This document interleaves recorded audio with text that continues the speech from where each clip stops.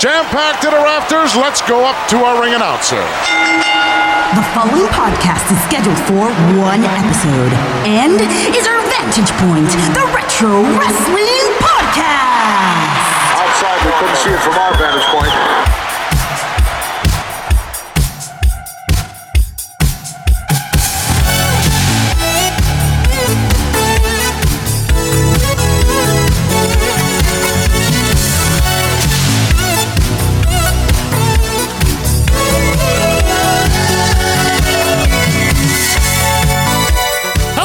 Wrestling fans, and welcome to our Vantage Point, the Retro Wrestling Podcast. Thank you guys for being back with us here for episode number 259. It is Monday, February the 14th, 2022. Happy Valentine's Day. We're here to romp you through the world of retro wrestling. As always, I'm Joe Murata, joined by everybody's favorite Cupid, Michael Quinn. How you doing there, Michael? Howdy doody, 259!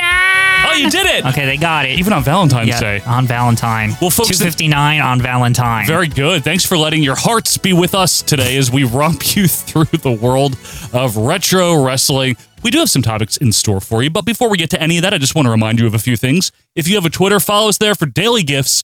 That is at OVP Podcast on Twitter. No drama, just gifts and stuff like that at OVP Podcast on Twitter. You can also email us if you want to at ovppodcast@gmail.com. That is vppodcast@gmail.com.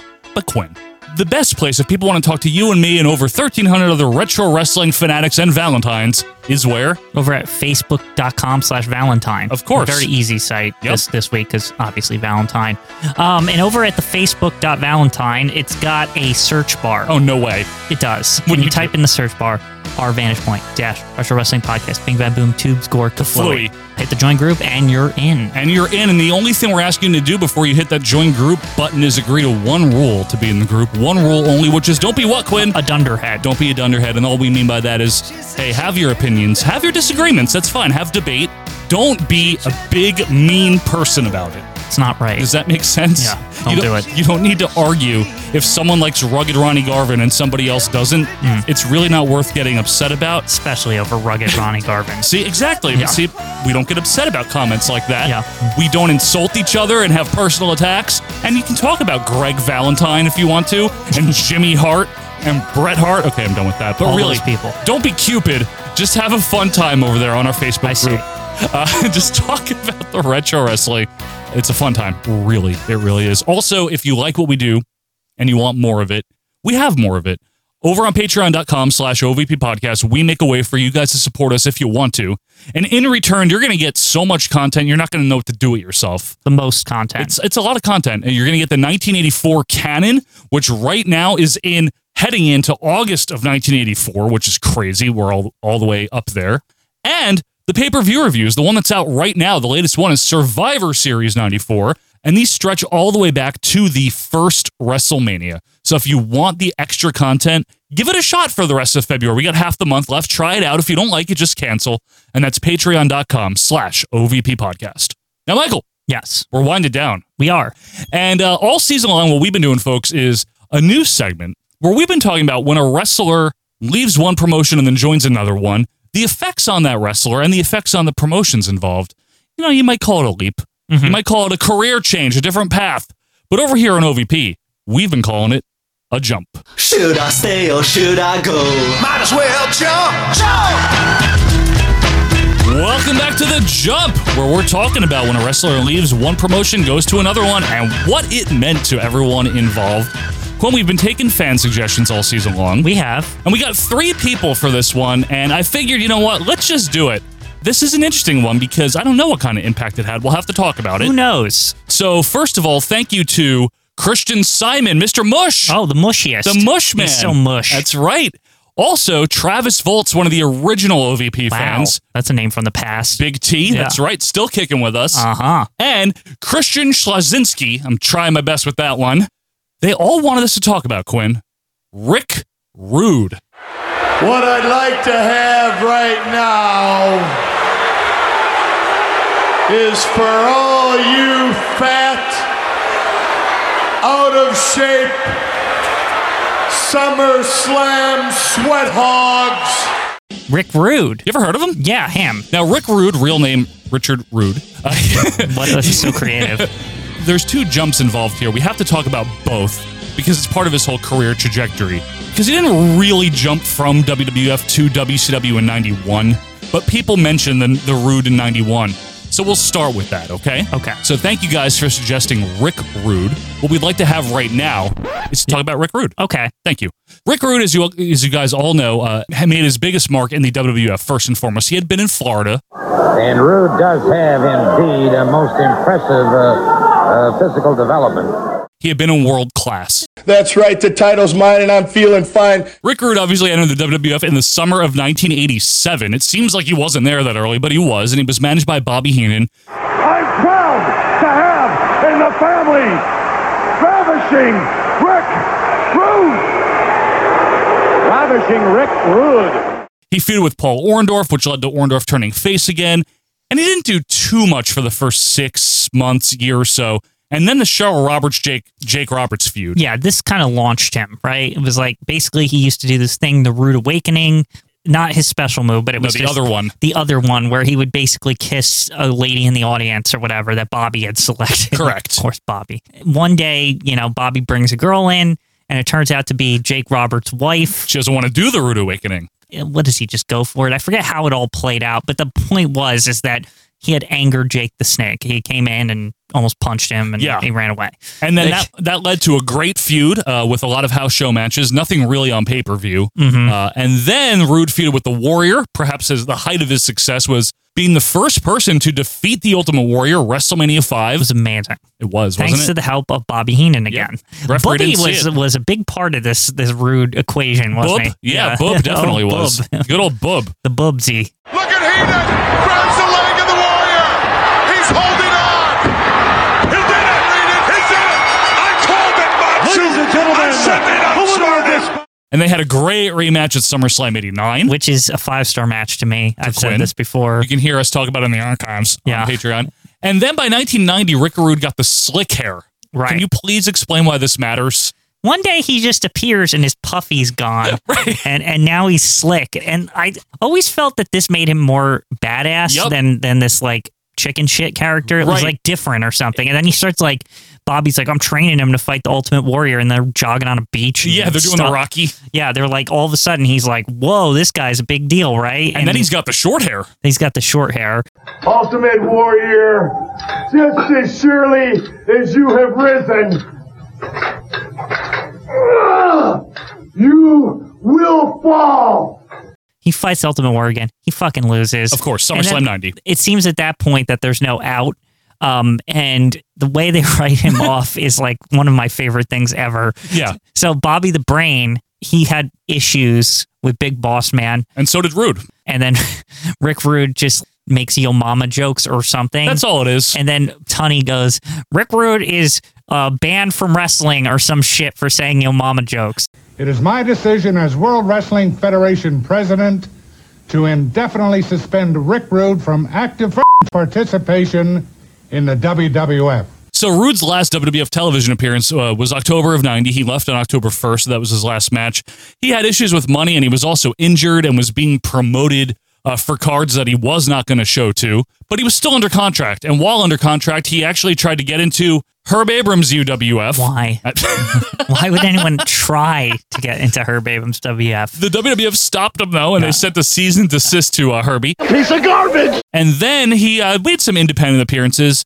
And then fast forward all the way to Halloween Havoc, 1991. Right. So this is a year later. Yeah, and there's this Halloween Phantom. And Halloween Phantom? Who is it? This is so scary.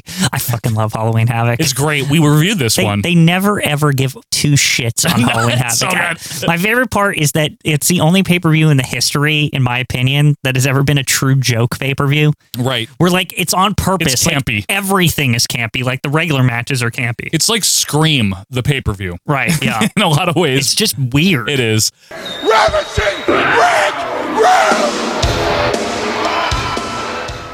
So Rick Rude debuts there. He's the Halloween Phantom, and he leads the Dangerous Alliance, which is kind of like the early 90s version of like the next-gen Horseman stable. Kind of. Paul E. Dangerously. I get where you're going there. Iron Anderson's in it. Yeah. Bobby Eaton, Larry Zabis. How did he get it? Dangerous. And But Deuce is in it. Deuce. Yeah. And Stunning Steve. Right. And anyway, November 91, Rude defeats Sting to win the U.S. title. Now now we pause here on WCW Rude, right? So he didn't jump. But why we're mentioning this is because this WCW run is considered by a lot of fans of both promotions, this era, to be better than his WWF run somehow. Yeah. I have differing opinions on this. I know you do. see them as two different things. Okay, what is that all about? Because, like, the WCW one, he's more just serious. He's very serious. Like, he's still Rick Rude and stuff, but it's, he's wearing a suit a lot, and it's a different character to me. You know what I'm saying? It's the one that started in 90 Yeah. with the short hair, but he didn't really get to do much with. Yeah, because he left right away. It's the 90s serious, legit Rick Rude. And they're hyping him as like a good wrestler. And right? he was, though, by then. Yeah, no, he was. He was. And it's different. And I don't consider this jump as like an all-timer or anything, but I do consider it like, to me, I've always looked at this jump as like one of those where I was like, oh, WF guys, they can kind of work in WCW. Because, like, again, there wasn't a lot of examples of going from WF to WCW at that point in time. Good point. And he was kind of like one of the early ones. Him, British Bulldog did it. Yeah, David Boy Smith did it. Ric Flair. It's funny. They traded Ricks. Yeah. We got Ric Flair in 91. They got Rick Rude in 91. Right. And technically, by contractual standards, this was a jump. Because the only reason he hadn't done anything with WCW until October of 91 is because that's when his contract with WWF expired finally. So on a legal level, this was a jump. Yeah. I would say that, though, this was a successful jump, right? Absolutely. Like, it totally worked, and it totally, like, gave new life to the Rick Rude character, because he was running out of things to do. How much longer can you do that? I mean, I guess he could have gone on with the Big Boss Man, because the Big Boss Man was, like, pretty big, like, hot. He was a boss, too. Yeah. Man. He was a pretty, like, hot commodity at that point in time. In 90, 91, yeah. In 90, 91, yeah. Rude had a 14-month reign as U.S. champion, only ended due to injury, and then he got the international world title, which is not the one that matters. Bullshit. Yeah, okay, so what that is, in case you're wondering, basically when WCW left NWA for good, the problem is that they still had like an NWA champion, but they were like, we need like a WCW champion. Yes. So then they were just like, okay, well, the international is the NWA one. Yeah, the big gold. And basically, the writing was on the wall. We're gonna like merge this at some point. They did. Yeah, they eventually did. It was like a year or two before they did it. In 94, yeah, Ric Flair. The Ric Flair and Sting on that Clash of the Champions. You got Clash of the Champions. See, they actually did it right that lived time. Up to the name. So Rude had a great rest of the run, though, and in May of 94, it seemed like he might have been on the verge of feuding with Vader, according to the way the TV was booking, which would have been very interesting, and maybe as a face. Tomorrow night race, it's all coming to a screeching halt.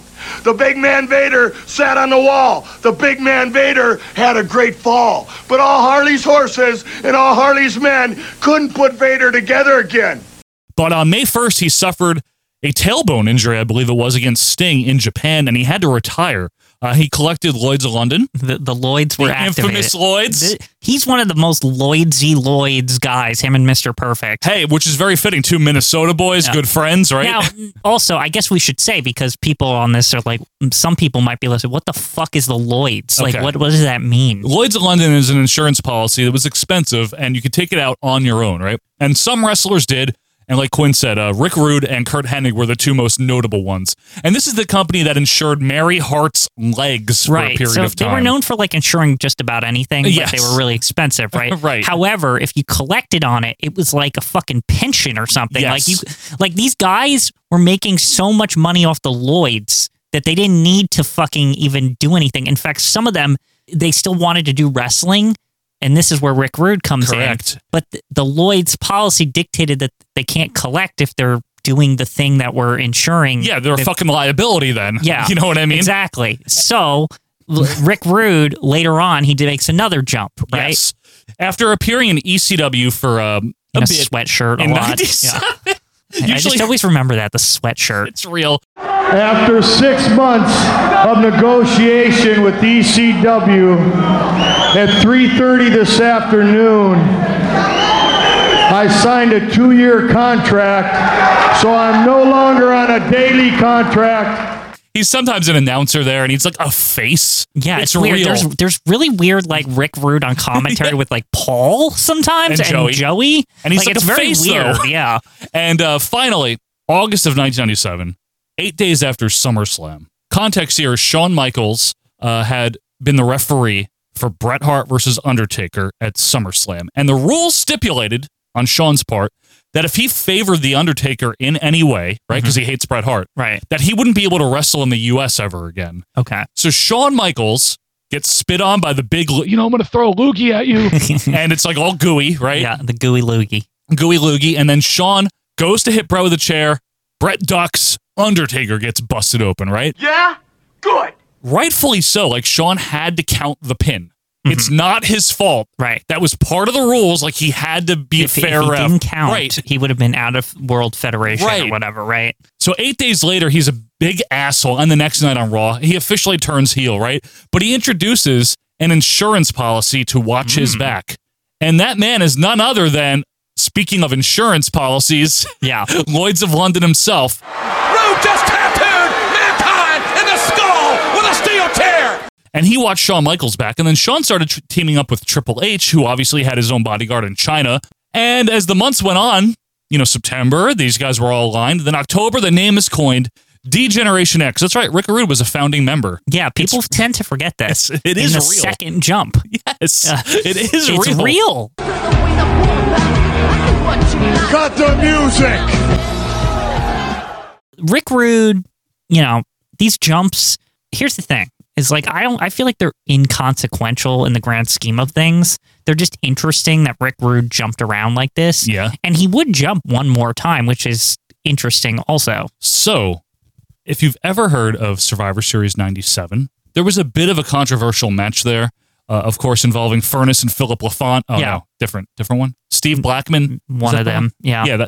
Anyway, there was some stuff that happened at Survivor Series. Shit went down. And people weren't happy about it. Yeah. Some of the wrestlers Mick Foley weren't. quit that He day. did? Somebody talked him back, and I don't know if it was Vince or whoever. He but did. You're somebody right. I know that's a notorious thing, and everyone claims it's true. It's not disputed or No, it's anything. known that Mick literally quit. everyone is Mick quit on the fucking spot. He just left. He didn't go to Raw the next day. Yeah. Rick Rude did, though. So he was there for the November 10th, 97 Raw. One problem. Rick Rude was working on a pay-per-appearance deal with the WWF because Vince... I wonder what happened the last time Vince did this with Lex Luger. Every fucking time with this, right? Jeff Jarrett. Yeah, they all leave. So Eric Bischoff calls him up, or maybe he calls Eric. Someone could correct me. I have a feeling this was a call situation because he was probably like, this motherfucker. I can see him Brett. on the phone with Bischoff pissed. Can I get over there? This place is a fucking nightmare. Yeah. Like one of those kind of situations. You might be 100% right on that. And anyway, the WWF was still doing a live Raw, and then they would tape one the Tuesday after. So November 10th, nice and live. November 11th, let's tape the following week's Raw. Right? So November 17th rolls around now. WWF airs their nice taped Raw. WCW has a live Nitro. And on the hour 1 of Nitro, who comes out but ravishing Rick Rude? So in one of the most notorious jumps of all time, Rick Rude is somehow on Monday Night Raw and WCW Nitro all at the same time. Yep, because an hour later he's on Raw with his beard still. He had clean shaved and just had a mustache on Nitro, if you recall. What's wrong with the world of professional wrestling is for Vince McMahon to instruct a referee to ring the bell in order to rob Bret Hart of his title. And some people know this, but he was also still doing ECW shots, and around that same weekend... He was all over the place. He was on ECW TV. I didn't know about the ECW part. That's really funny. Yeah, he was also on ECW. Just to add to the joke more. Yep.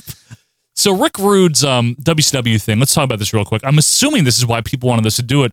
Honestly, other than being like, oh, haha, that's funny, it made WWF look doofy, but it's not like it killed them or anything, No, again, it made them look dumb. This is what's odd about Rick Rude is that you think these jumps would be more important for the guy jumping all over the place, but nobody really cared. They're the best for him. I didn't notice much as a kid. I was like, whatever. You know what WWF did, right? This never really gets talked about. I think the week after, DX brought out Harvey Whippleman doing the Rick Rude shtick. Oh. And then they beat the shit out of him. And the basic goal was like, you were replaceable. Yeah. You know, anyone could do, you were coming out with a suit and a mic. What I would like to have right now from all you fat, ugly, out of shape,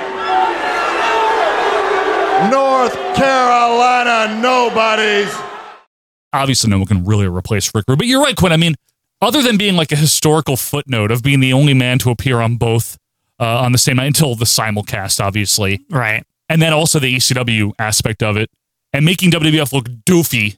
No, everyone kind of ignored that because of the fallout from Montreal. They were like, we don't care about Rick Rude. That was just added to the nonsense that was going on anyway. Like, I don't know. Like, you were watching. What did you think? First of all, I didn't even know about him on both because here's the thing, is it's one thing to be on both and that's funny, haha.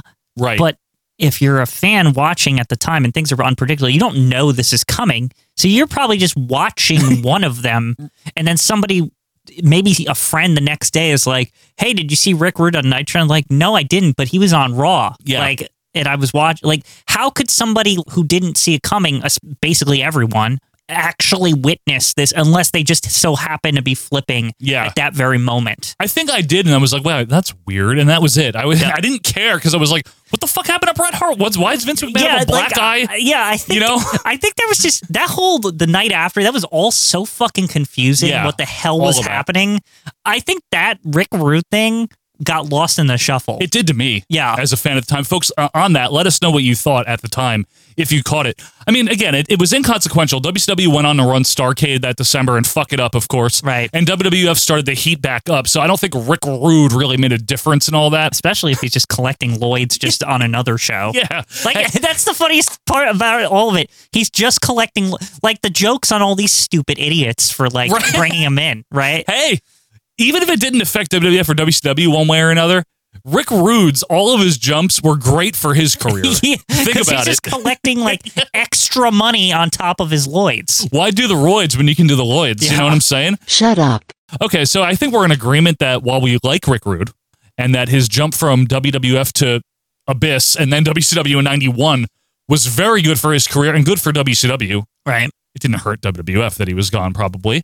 And then his jump to WCW from 97 WWF was just like, aha, look how dumb WWF is. They didn't sign him. And then everyone kind of moved on. I think the only thing that would have made that better is if Mick Foley was on WCW. Yeah, it's like all of a sudden that would have woke some people up. But Rick Rude, who's usually just in a suit doing nothing anyway, nobody gave a shit. Right, I agree with you. I really didn't care at the time. I kind of quickly moved on. Yeah. But maybe we're in the minority, folks. Let us know what you think of Rick Rude's jumps, particularly the 97 one. And thank you guys for that suggestion. You can let us know what you think, folks, on Twitter at OVP Podcast. Shoot us an email or join the group. But when we come back, it is the final Royal Rankings. It is the best Royal Rumble matches. We're finishing the list, and that is coming up right after this.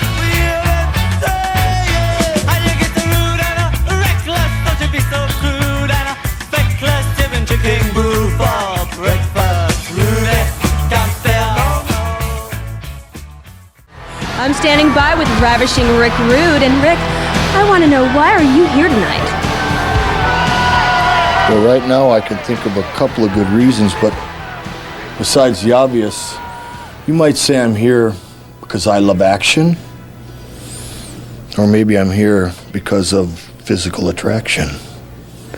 Okay, well, will you be at Ground Zero? You asking professionally or personally? Professionally. Professionally, you'll have to wait and see. Personally, I'll be in the penthouse suite at the Airport Marriott. Okay, come on. You can tell me, Ricky. Who exactly are you working for? Sonny, I'm a businessman. I sell insurance, protection. Anyone who can afford to pay the premium can pick up a policy. Because sooner or later, everybody needs protection. As a matter of fact, Sonny, you might need a little protection, and I just might have what you need. And now, back to our Vantage Point, the Retro Wrestling Podcast. And welcome back, wrestling fans, to our Vantage Point, the Retro Wrestling Podcast. Thanks for being with us here, and happy Valentine's Day to you. Hope you have a very romantic day here with OVP. Quinn, it is episode 259. 259! Thank you very much. And folks, before we get into the final Royal Rankings, I just want to remind you again, this is a quick plug. We're not trying to beg for anything here. If you like what we do and you want more of it, you can go to patreon.com/OVP podcast. You're going to get, like we said, a lot of extra content, the 1984 canon. This is a 1-hour show where Quinn and I are watching every episode of Championship Wrestling in order, video or audio. And Quinn, what we kind of say is it's like watching wrestling with your friends, right? Yeah, it's just like having some fun. You know, sometimes it's not a good show, but, you know, we're just screwing around here, right? And you can join in the fun. You can just sit around, listen to us. Maybe you can talk on the Facebook, and that episode really sucked, or that was a great episode, Right. one or the other. Yeah. It's just a good time. Just give it a shot, folks. The 1984 canon, and then that's only $2 a month. On the $5 tier, and that really is the highest tier that we offer, that's it. We're not trying to like rip you off here, and we don't want anyone to ever feel like they're being taken advantage of or anything like that. For $5 a month, you're going to get the 1984 canon, but you're also going to get the monthly WWF pay-per-view reviews. Like I said, these stretch all the way back to the first WrestleMania, and out right now is Survivor Series 94. Next month for March, we're kicking off a brand new year, 1995. Ew. It'll be great. And you get to see what we think of every pay-per-view. Again, it's if you like OVP to begin with, right? And you're listening here and you're like, all right, I'll give that a shot. Try it out, like I said, for the rest of February. 2 weeks, right? If you don't like it, you cancel it by the end of the month. No hard feelings. No one's upset. It's all good. It's patreon.com/OVP podcast. All right, Michael. All right. This is the final rankings. It is. We're talking Royal Rumble matches, right? That's what we've been doing. And it's been a lot of fun, folks. But first, what is the Royal Rankings Royal Flush, right? I don't know. Well, let's find out. Each season, before the season starts, we've asked you, the fans, to give us a list of your top 10 of something and your bottom 10 of something. And for this season, it was Royal Rumble matches. And what happens is once all the votes are in, we take those votes, we put them into 2 separate tanks. One for the best, one for the worst. We pull out 2 names at a time, and then we rank them. That way, by the end of the season, what you will have is the definitive certified organic baptized ordained non-GMO USDA certified organic extra crunchy. Whoa. Best and worst Royal Rumble matches of all time. Now, this is the final rankings week. That means there's 8 on the board. The final 2 come out, right, Quinn? Mm-hmm. Want to run them down? Yeah. Okay, Dink. At number 1, and rightfully so in both of our opinions, is Royal Rumble 92. The best. Absolutely. The best. The best. And number 2, though, a tough customer, 1990. People really like this one. It's good. I really like it. Pretty good. Number 3, 2008, a nice sleeper hit there. Yeah, definitely. John Cena. John Cena action figure. Remember that video? Yes, I do. Number 4, so high on the list, 97. That is really high for that. It is. Does that one have like heavy metal in it and shit? Hector Garza, bro. Yeah, but it's fun. It is fun. Yeah. Number 5, the very benign 1991. Yeah, very. Very benign. Benign is the right word for it. Yeah, and even worse is number 6, 2000. Great Royal Rumble. Remember when Taka flipped and he fell on his face and it was funny? King thought it was, and the fat guy danced, right? Yeah. It was the best. Number 7, it's more of an anointment than anything. It's 1998. Yeah. Nothing great really happens in it. And here's the last weirdest one. More of an ointment than anything else. 1994 at number 8, pulling up the rear. So we're going to pull out 2 more names, folks. But before we do that, Quinn, and before we go down to Howard Finkel, we've been talking about what makes a Royal Rumble good. And here's just some of the criteria that we've developed over this this season. The roster is actually good, right? Yeah, there's not a lot of tag wrestlers or any of that bull crap. We've said maybe like 4 to 6 credible winners. Good memorable moments. A lot of action. Like what they do in there is not just laying on the ropes. Yeah, not a lot of Royal Rumbling. Right. Laying around on the mat. Not gathering in a circle watching people do their spots. But there's actually... One of your most hated things. But they're shocked, Joe. Shut up. There's that, yeah. Oh, God, Road Dogg. Whoa, is that Haven't the seen Razor's him. Edge? Yeah. Never seen it before. Is that guy in the X? All right. Yeah. So, anyway. Did he just do the power bomb? Oh my God, is that D'Lo Brown? Wow. Did he just do lowdown? Hey, is that DDT? Shit like Is that. that DDT? Yeah. So anyway, so it's basically a good Royal Rumble is where stuff happens, it's memorable, the crowd's into it, the roster's good, stuff like that. And I think that applies to most of the names on the board. Maybe not all of them, but most of the names on the board. But we've got 2 more. I know people are worried about what's going to make it, what's not. We're going to find out, but before we do that, we must go down to Howard Finkel for the Royal Rankings. Ladies and gentlemen, it is now time for the Royal Rankings. The World Wrestling Federation Tag Team Champions are going to go at each other, Gorilla. Maven just eliminated The Undertaker. Yes! Taylor did it! Yes! My God! Hulk Hogan and the Warrior. Drew Carey has been left all alone at the Royal Rumble. It looks like John Cena has totally recovered from that torn pectoral muscle. Cold Stone is my man. He won. It is the Royal Rankings, week number 5, the final Royal Rankings of Royal Rumble matches. This is it. Are you ready? I'm ready. We've been ranking them all season long, folks. The ranking ends today. Without any further ado, Quinn, we've run down all the contestants here, or the guys on the board. All of them. We've talked about the criteria. The only thing left to do is go down to the fans and find out which Royal Rumble drew number 9.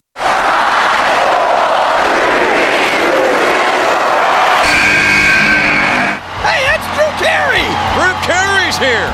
2001. This was, Move over, Parma. yeah, this is an interesting one. And you know why? Why is that, Mike? Because I feel like this is peak Attitude Era, like their greatest heights, right? Like this is the Royal Rumble of that. It's kind of like the sister Royal Rumble to 1990 in a weird way. In a lot of ways, I would totally agree with that. 2001 is a beloved Royal Rumble. Some people were worried it wouldn't make it, but I knew it would. Royal Rumble 2001 was held on January 21st in New Orleans, that is. 17,000 fans on hand. That's the Royal Rumble. They want to see the action, They want to see the action. Did a great buy rate, 625,000 buys. Everything was cooking at this point in time. Yeah, I mean, from what I remember, this is offhand, so no one get all mad at me if I get it wrong, but I think 2001 was their most profitable year to that point. It was an insane year. So profitable, they were able to buy their competition. Yeah, so it's because Rick Rude appeared on that show. But anyway. Lloyd's bankrupt them. Very Lloyd's.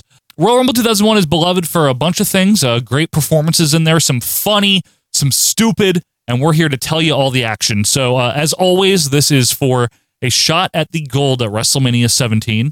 X7, Joe. Yes, Get it I'm right. sorry. Excuse me. Could you I know. please pronounce the greatest WrestleMania of all time correctly? WrestleMania 3. You mean X7? No, yes. I don't answer to that name. Now, anyway, let's get to the Royal Rumble, Quinn. At number 1, Just Harvey. Just Harvey himself. Now, they're still a tag team, but this is kind of when they're like splitting them a little bit. It's becoming clear that Jeff is going to be the Shawn Michaels. Well, deservedly so. I agree. Mm-hmm. I agree with you. So he's number 1. And number 2, fuck yeah, Bull Buchanan. Yes. Why is he in this? I didn't even know good. He was still around in 01. He's right to censor Bull Buchanan, remember? Oh, he's Bulford Buchanan or whatever his proper. Bulford. What is this real? Whatever Barry his name Buchanan. Is. It's not called that. Barreled Buchanan. Yeah, barreled. So anyway, barreled. His proper name.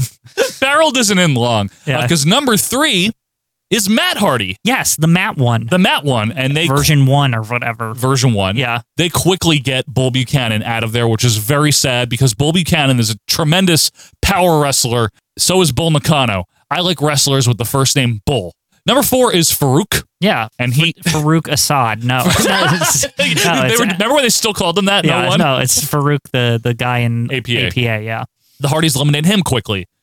Now, number 5 is very important. This is the most important entrant in the whole thing. Now, this man is a WWE Hall of Famer. It's true. He is a game show host. I mean, the shoes that he filled are hard to fill on that game show. And he's been doing it for quite a number of years now. That's right. This is like Regis levels of good. That's right. And not only that, he was in a very fun sitcom, and he was a stand-up comedian. We are, of course, talking about Drew Carey. I can't believe he did it. Drew Carey is actually coming out here.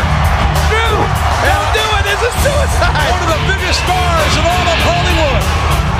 Move over Parma. There he is. Move the fuck over Parma. I was I was surprised. This came out of like nowhere. It wasn't like announced. I swear it wasn't. He was just. Didn't he just show up at the He was like pay-per-view just backstage? magically in the backstage, and they were like, "You're in the Royal Rumble," and he's like, "Okay," What? and then he danced down the stairs. Oh, hey, and then he came in. That's what he did? Yeah, Hey! I love that fucking opening. Folks, if you're a Drew Carey fan, then this probably meant a lot to you. And I was a Drew Carey fan. Me like, too. Of I the liked show. the show too. Yeah. I was like, "Whoa, it's Drew Carey." I really did. Honestly, I didn't have any issue with this because so honestly, stupid, though, there's Quinn. 30 people who gives a shit. He's not gonna win. I'm just saying. Well, because we also got to remember, Matt and Jeff Hardy, didn't they eliminate themselves like right around this time? I think the humor of it was he came out and there was like nobody there, Yes. and then Drew like raised his hands and he's like, "Oh shit!" Like, Yeah. Drew stands tall, like. And then from Parma to hell, which is close to Parma, it is number 6, Kane. Oh my God, oh my God, oh my God. Drew! Hey, Drew! There ain't no easy way here.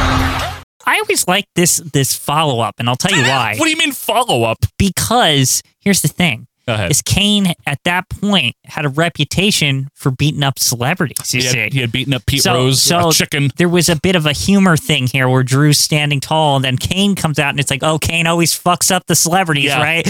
Like, so he comes out and then Drew just does this very like dainty, like he's like, okay, bye. Like he just like, I'm out. He gets himself over the top rope and leaves. Yep. And the thing about Kane, let's talk about him for a second here because he's going to be a big impact player here. He's in the This Diesel was the spot. Kane one, right? Yeah. This is the one where he's like insane. Yeah, insane Kane. Insane Kane. In Kane. Brutal Kane. Nova Kane. Yeah. That's when he was Isaac Yankem. Yeah. I'm sorry. But Violent Ken. Violent Kane. Violent Ken. Remember that Violent Ken big- version in like Mugen or something? Yes, the big red machine, Ken. So the thing here about Kane, though, in all seriousness, I know we always give him a lot of shit because when he comes up in Royal Rumbles, it's usually like 2015, and we're like, why is he still wrestling? And he's old. This is when he still is good. He's like younger than we are now. Yeah. And he's over. He's got looks a mask. good. He's got a mask still. It's yeah. very important. Very important. So this is a great run for Kane, and he will be in it for a long time. But number 7, what about him? What about Raven? What about Raven? Why So is he Raven's here? in the WF. No, what do you mean why is he here? Because he's getting ready for that awesome hardcore match at WrestleMania X7. Oh, yeah, WrestleMania 17. You're right about that. X7. Yeah, 17.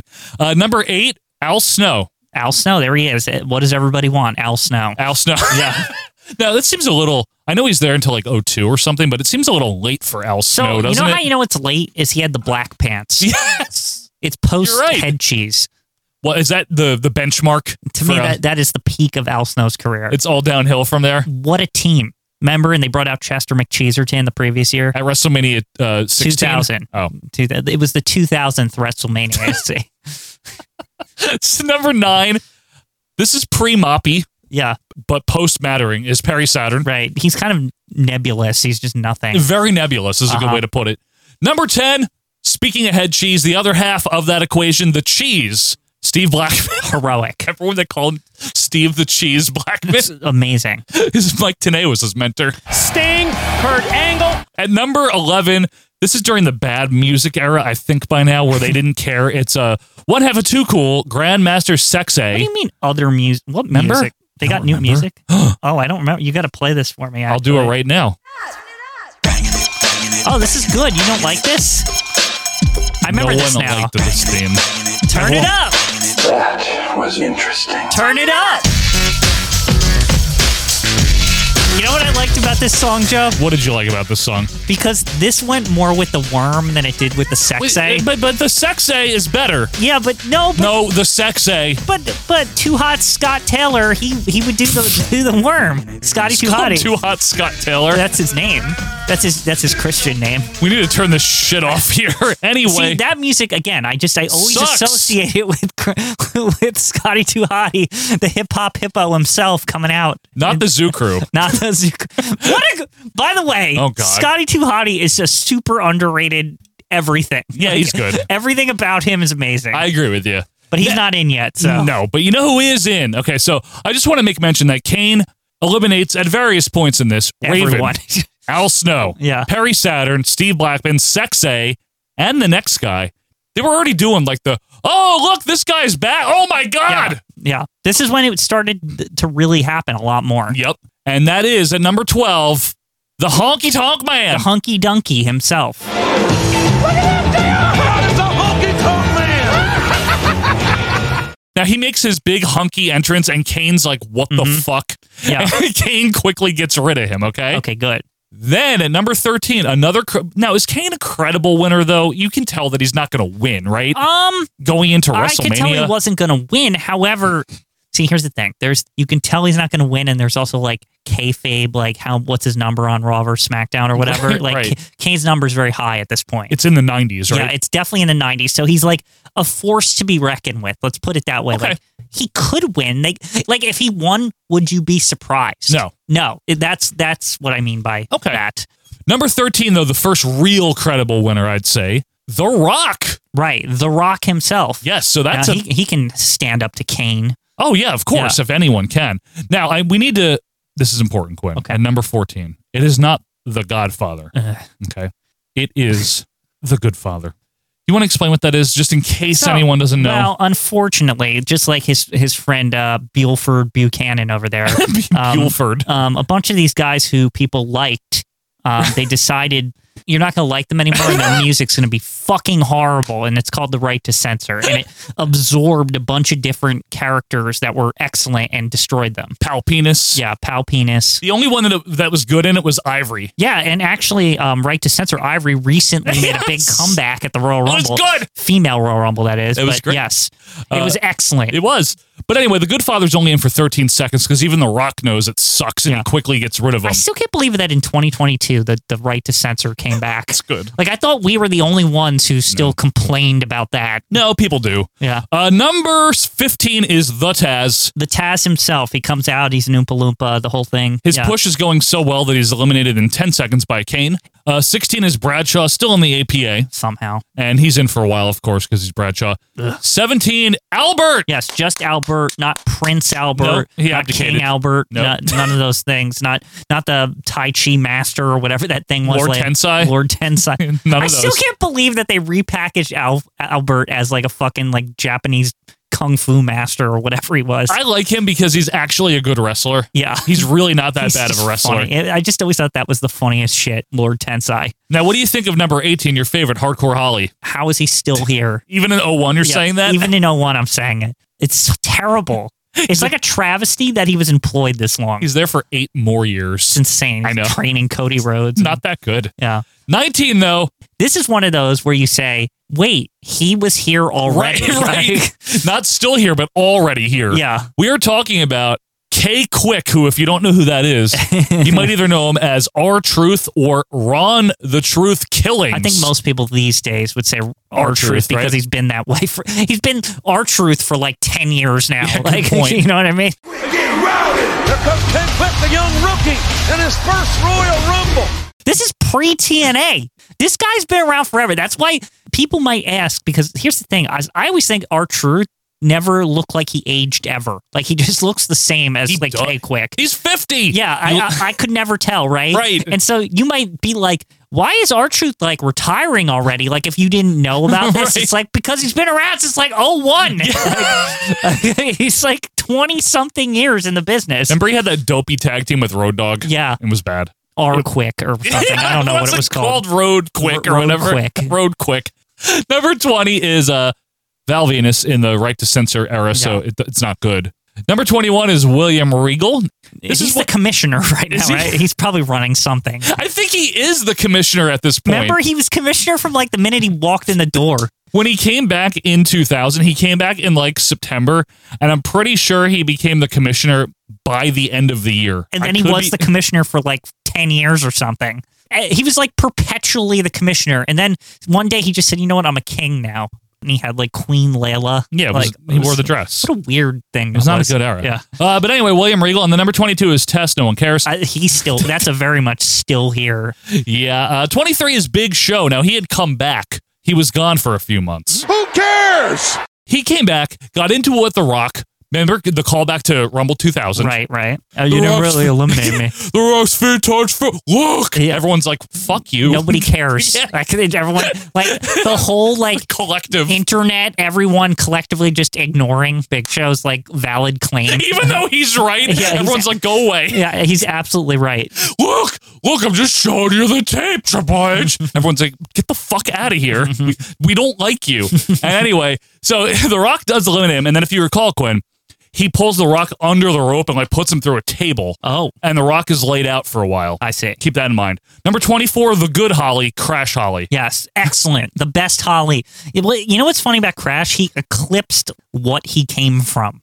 Yeah, I agree with you. Even Molly eclipsed what she came from. I'm going to give you a list of the best Hollies. Crash. And then Molly. Buddy. Yeah. Buddy Steve Holly from Wings. Uh-huh. Nowhere on this list would be hardcore. Or Bob Holly. Or Sparky Bob. Plug Holly. Any Holly. Who would have thought that a race car driver would have so many brothers and cousins and all this shit? Think about what you just said for a second. Oh. Anyway, number 25, the Underwear Taker. Yeah, the Underwear Taker, which definitely, like, he could win. Like, that's an actual, like, okay. He can like, always win. Yeah, the fucking Undertaker can win the Royal Rumble at any moment. Right. More than Kane can win at any moment. That's true. 'Cause he's a step above, you see. Oh, definitely. He's the older brother, obviously. Number 26, Yes. Scott Too Hot Taylor. Now, with his real music, the turn it up. I'm the hip-hop hippo. And Kane and the Undertaker are like, no, the fuck you're not. And they eliminate him quickly. I can't believe you don't like that theme.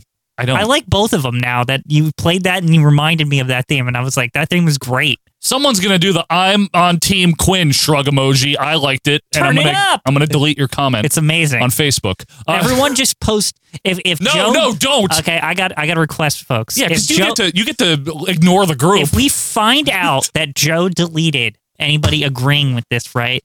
I'm giving permission for everyone to spam the board with just that theme All right, song. I won't delete. That Okay. hip hop hippo. Okay. Fucking song. I won't Like, delete anything. Us on Team Scotty Too Hotty's music. There's we're gonna no keep, teams. We're gonna keep that in our back pocket, Joe, as an idle threat. There's no I in team.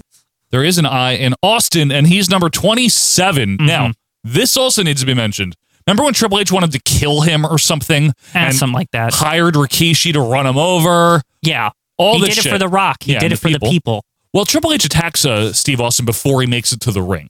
Beats the shit out of him. Austin has been busted open, and he's never even gotten into the ring. Number 28, and this is the one. The one, Billy Gunn. Yes. Hi, Billy Gunn. Fact. It's not the one at this one, but no, he's the one. It doesn't say it on the official Wikipedia.com. Just saying. It's actually wikipedia.org. Whatever. Well, they need to correct this. Can somebody? It should say the one Billy Gunn. Kip Sop. Yes. No relation to cute Kip. No relation to Ed Mop. Yeah. Anyway, no one cares about him except Billy Gunn. This Fact, next of one course. is fucking awesome. Yeah, I don't care what anyone says here. Number 29. This is bigger than Rick Rude showing up on fucking Nitro. WCW Hardcore Champion. What? Haku.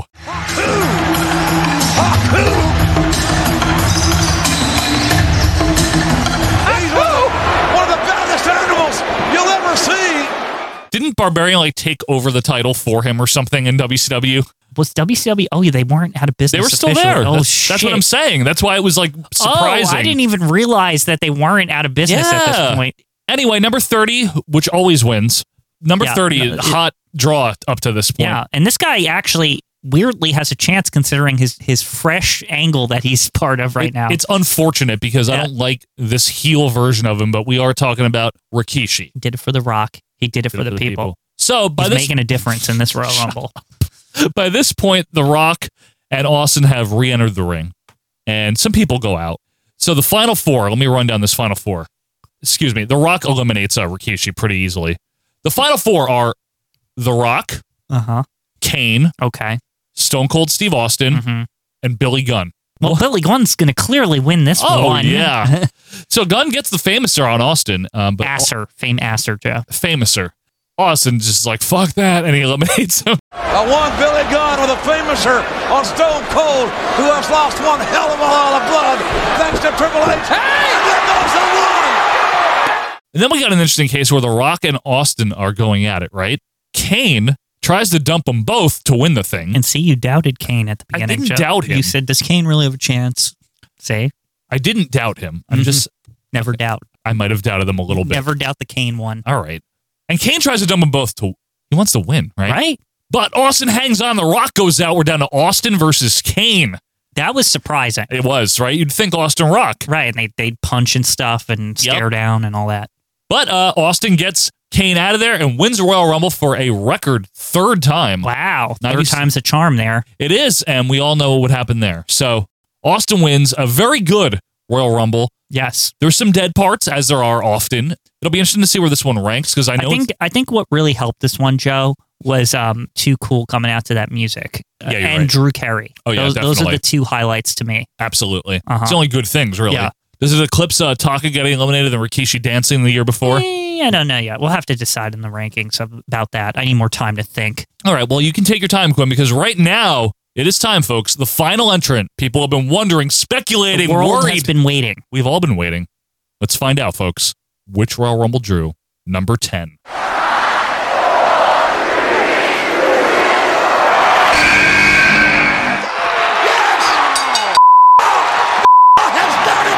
Well, 2004. 2004. All right. This one is one of those ones that if the winner didn't win, people would have talked about this forever. This Royal Rumble is actually good. It's a black spot on the Royal Rumble history, unfortunately. So here's the deal, folks. This is the Chris Royal Ham. Rumble. Yes, the Chris Royal Rumble, right, Quinn? Chris Chris I just want to say something real quick here. Some people have a very hard time rewatching his matches or refuse to outright. Some people have no problem with that. Different things affect people in different ways. Correct. I am not here to tell you what you should or shouldn't think, and I don't really, honestly, it doesn't affect me either way what you think. I was never the biggest fan to begin with. Right. This is absolute truth. I liked him in ECW when I saw him. I wasn't ever the biggest fan either, so it was easy. I loved him in WCW. So it was very easy for me to never watch a Chris thing ever again. Right. I didn't have any issue with that. The era that we cover and my era of rewatchability is before he was in the WWF. You know what I mean? Honestly, the only time I'll ever rewatch him willingly is the Four Horsemen stuff because I like that version of the Four Horsemen. I do too. Whatever you guys think, if you want to pretend that we're not ranking this one and you want to exclude it from the rankings, be my guest. Okay. But we're going to just tell you. We have to fairly put it in Correct. still, but even if it made number one, for example, the You can number ignore one it. would be ignored 92, and yeah. somebody else would win. Correct. So why don't we just do that dutifully here? We'll go through it. I did like this Rumble at the time. Oh, it's a great Royal Rumble in terms of like what makes a Rumble great. Yeah. You know? It was. So Chris Voldemort is number one. Right. Representing SmackDown for the record. Yeah. Now- We're representing in this one. Yes. Let me just roll it back. This is in Philly for the record at the Wachovia Center. Which is now the Wells Fargo Center. Oh, sorry, wrong bank. Yeah, they bought him, remember? January 25th, 04. 04 turned out to be a pretty fun year for the WWF. I really liked 04. It's a good 04 year. was the year that brought me back because I didn't like 03. That was one of the only years I ever, at least in my like continuous fandom, where I stopped for one whole year. Yeah, 03's, I didn't really watch anything in I had 03. to go back and watch 03 because I hated it. And I was just like, well, I gotta, like, for completionist's sake, go back and watch it. Wasn't good, was it? So number one, Voldemort. Number two, this is very, very fun. Randy Orton. Randy P. Orton. There he is. And by the way, again, this is pretty early for him. It is. It's very early for him. At this point, he's the legend killer, Randy Orton, right? At this point, he is the legend killer. Is he the Intercontinental Champion during this? I believe so. I believe he He is, won right? it in late 03, and he held it up into Mania and shit. Mm-hmm. Randy Orton, young up-and-comer here. What was nice about Randy Orton at this time is he was the first guy in a long time to really take the Intercontinental title and be like, I'm going to do something with this instead of just hold it, you know? He had a good reign with it when no one else was having good reigns with it, you know? So that was, and that kind of, to me, always put Randy Orton on the map. Like, that was the thing that launched him as like, oh, this guy's like important. Yeah. You know what I mean? Agreed. Number three, Mark Henry. This is during him being taken somewhat seriously. Yeah, he's like the top athlete or whatever the fuck they said. Yeah, like we're getting there with him being better. Number four, I love him, Tajiri. Tajiri's still here. Still there. Still Very here. odd. I always liked him. Having fun doing his little tarantula on the rope there. Doing his little tarantular, yes. A tarantula! Number Bradshaw. Number five, Bradshaw. Now he's not John Bradshaw Layfield yet, right? I don't We're remember. like right on the cusp Are we of like it. just happening? I don't know. He's still in the Either AP. way, he stinks and he's eliminated in 30 seconds. Good. So doesn't matter. By Voldemort. Yeah. This is when I think they were in the APA, but he had already cut the hair and got rid of the beard. So remember? everyone's really confused. Yeah. Like, they're like, who the fuck is that? Why does he look like that? Yeah. You know? Number 6, still there, Rhino? Rhino was there Weird. for a number of years, actually. This is early-ish in his tenure. He was there until, I'm looking here, 05, and then it looks like He came back, though, pretty quickly in a year or two, I feel like. Yeah, weird, man. Yeah. Rhino. He just had this gap. I think that's why you think, you know what I'm Maybe, saying? yeah. Like, he had this gap, but then he was there for like a long time after that. Solid hand, right? Yeah. Number 7, another solid hand, version 1, Matt Hardy. Matthew Hardy. Matthew Hardy. Matthew Hardy. That's his name. Matthew Hardy, yes. Sensei of Manitou.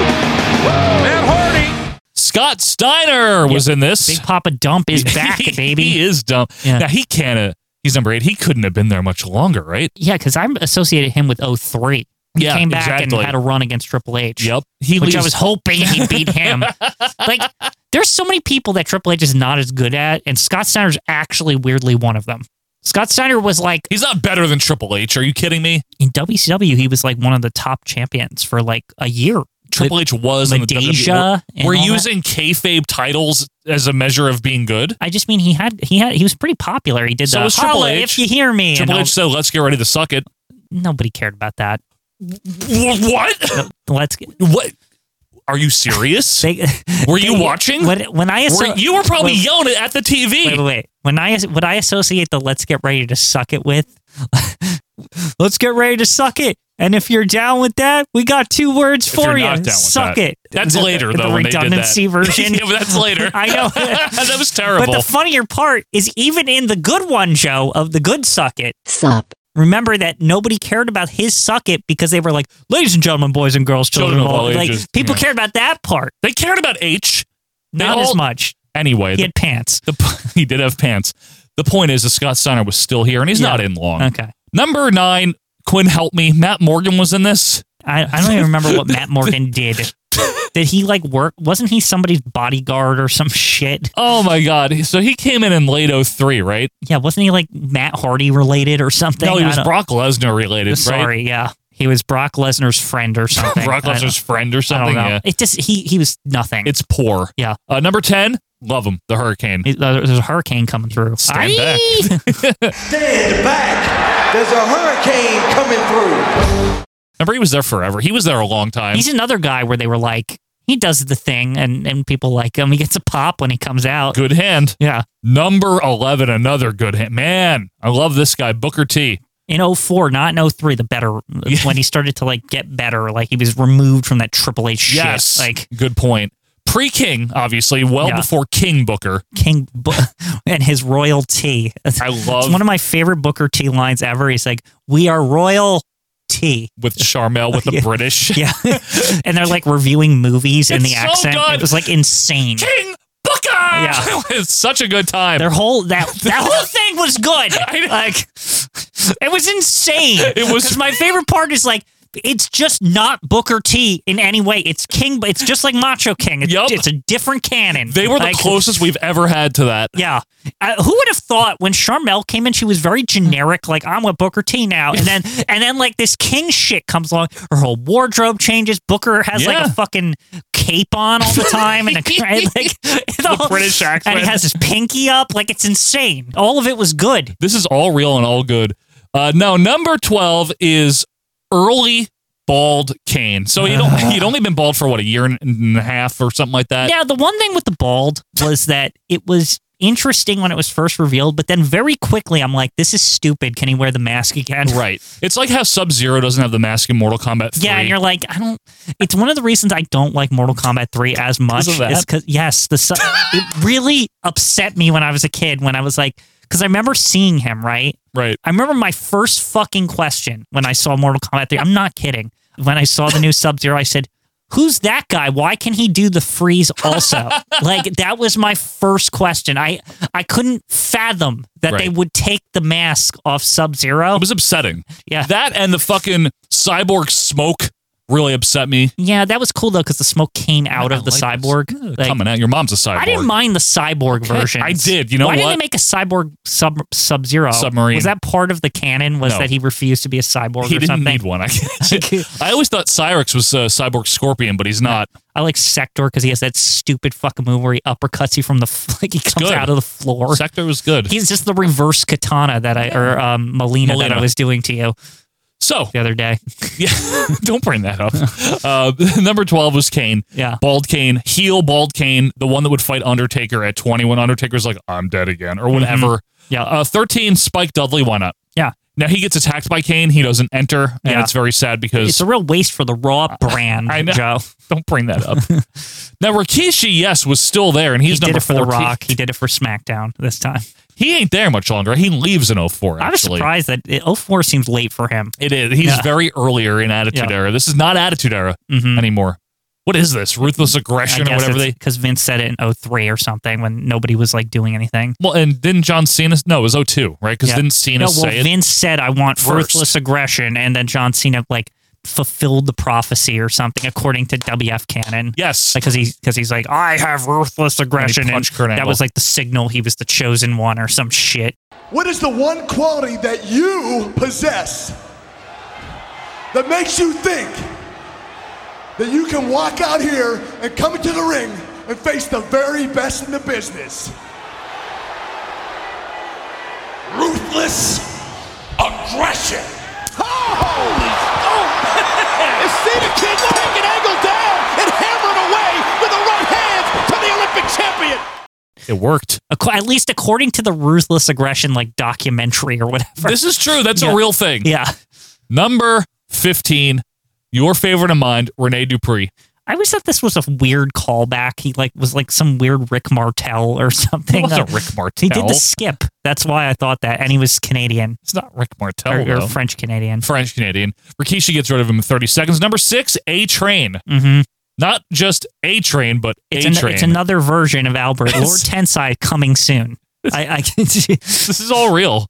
Number 17, a great wrestler, Shelton Benjamin. Shelton Benjamin himself. In for 30 seconds. This is the year of Benjamin. Yes. Remember when he jobbed to Shawn Michaels? That was 04, right? Yeah. It was fucking heroic. That was a great match. It was. I agree with you. Oh my God, this guy was here. Yes. Ernest Miller is number 18. The cat. He's in WF now, baby. Not much longer. Now, was he the one, Quinn, that had the original Somebody Call My Mama? Yes, or he whatever? did. Come on, that's the cat's little friend. Hey, can somebody call my Ernest the Cat Miller. Funky up in here. Let's see if he can capitalize on. Well, what's up with Lamont? Oh, the cat. Cat's putting on a good foot. They seem to like act like that never happened. They're like, no, the fat guy later on had it or whatever. I forget his name. Oh, the like whatever. Brodus Clay. They're like, no, Brodus Clay had it, and I'm like, no, because I remember when I saw Brodus Clay and I said, hey, that's Ernest Miller's They music. just brought it back. And everyone like ignored me. I remember there was like this kid that was like, what are you fucking talking about? Who the hell's Ernest Miller? I'm like, from WCW. And then he came to WF. Nobody fucking remembers this shit. Like, I thought I was going crazy. Like somebody telling me that like that's not fucking Ernest Miller's music. Isn't that in the Jim Johnson documentary? Where it's like, and I wrote this strum or whatever. You know, They still bring it back because didn't Cameron, who likes Melina, come back recently? Yes, she had it at the Royal Rumble.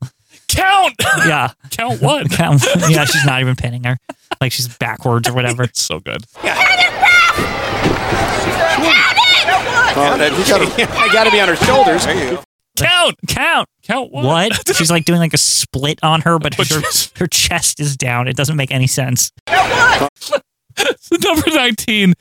This is during like when he's a fucking awesome wrestler era. Kurt Angle. Kurt Angle. Good Lord, was this a good era for Kurt Angle? It was. Like 02 to 06. 03 was good too. Yeah. Love that era. He's in for a long time, about half hour. Number 20, Rico. Now is he the one with he wears all the silly stuff yet, or is this just Rico? He's friends with Billy and Chuck. I don't even know where we're at in that yet. Was he ever not silly? I'm serious. No, I'm not but being funny. I'm saying at first he was like a hairstylist or something for Billy and Chuck, and then he wore like feathers and shit. Oh, true. This is well after Billy and Chuck. This is after that. Okay. Yeah. And Rico was part of all of that. Yeah. Number 21. This was originally supposed to be Test. So in a big surprise, replacing Test, who was also still working there. This is a huge upgrade from Test. This is a very big upgrade, and this led to something awesome at WrestleMania 20. Yes. Mick Foley! Foley is back! And whoever knocked Test out is going to be the 21st entrant, according to Sheriff Austin. Oh, what the hell? Oh my God! Don't tell me! No! It can't be! Randy Orton shot! And some of them up and down! Oh man! It's Mick Foley! There he is. Now, he's only in for a very short amount of time because he jumps the hell out of there. What I thought was impressive about this. Go ahead. This comeback in general. I know not the Royal Rumble part, but what happened at WrestleMania. Yeah. I was like, wow, I thought Mick was like, because he was so injured from the other shit, this like second run and then the third subsequent run in 07. Mick was 06. Like impressive. Yeah, he was still very good. Yeah, and I wasn't was that like, old. Yeah, I always thought that was interesting. He was always good. Yeah. Mick. Remember then he became Santa. Yeah, Santa Mick. Saint Old Mick. Saint Mick. Number 22, the Dolph Ziggler of his time, Christian. Yeah, basically. Christian passed the like lower mid-card torch to him. Like Christian's a good wrestler and everything, but he's okay. Him and Dolph Ziggler, they should form a tag team. Mediocre. Call it that. Sorry. I really like Christian, though, the person. I do, he's too. actually a good guy. I do, too. Number 23, Nunzio. Yeah. Number 24. The Big Slow. I really don't. Still here. I don't like him. Like I like already the guy. saying still here in 2004. I like the guy. Paul White seems like he's a good guy and everything, but every time he's in something, I'm just like he's not gonna fucking win. He's a big loser. I'm big. I don't care. Again, if Regal didn't pee on his leg, none of this would have ever. He would be fucking Andre the Giant if Regal didn't pee on his leg. Like if that didn't happen, Joe, I'm like doing like a time warp here and altering the space-time continuum. I'm You're not supposed to do that. That out of the equation, and all of a sudden you would say, "Oh, Big Show could win this Royal Rumble." I'm not kidding. So wait, are we in 2004 alternate right now? Yeah, 2004 alternate reality. At this entry, you'd be like, "It's fucking over." Big Show wins every Royal Rumble. But Quinn, don't we need to go back in time and make sure that we can see ourselves saying this, so we undo us saying it, so we don't get into the alternate? Let's make sure. What the hell are we gonna?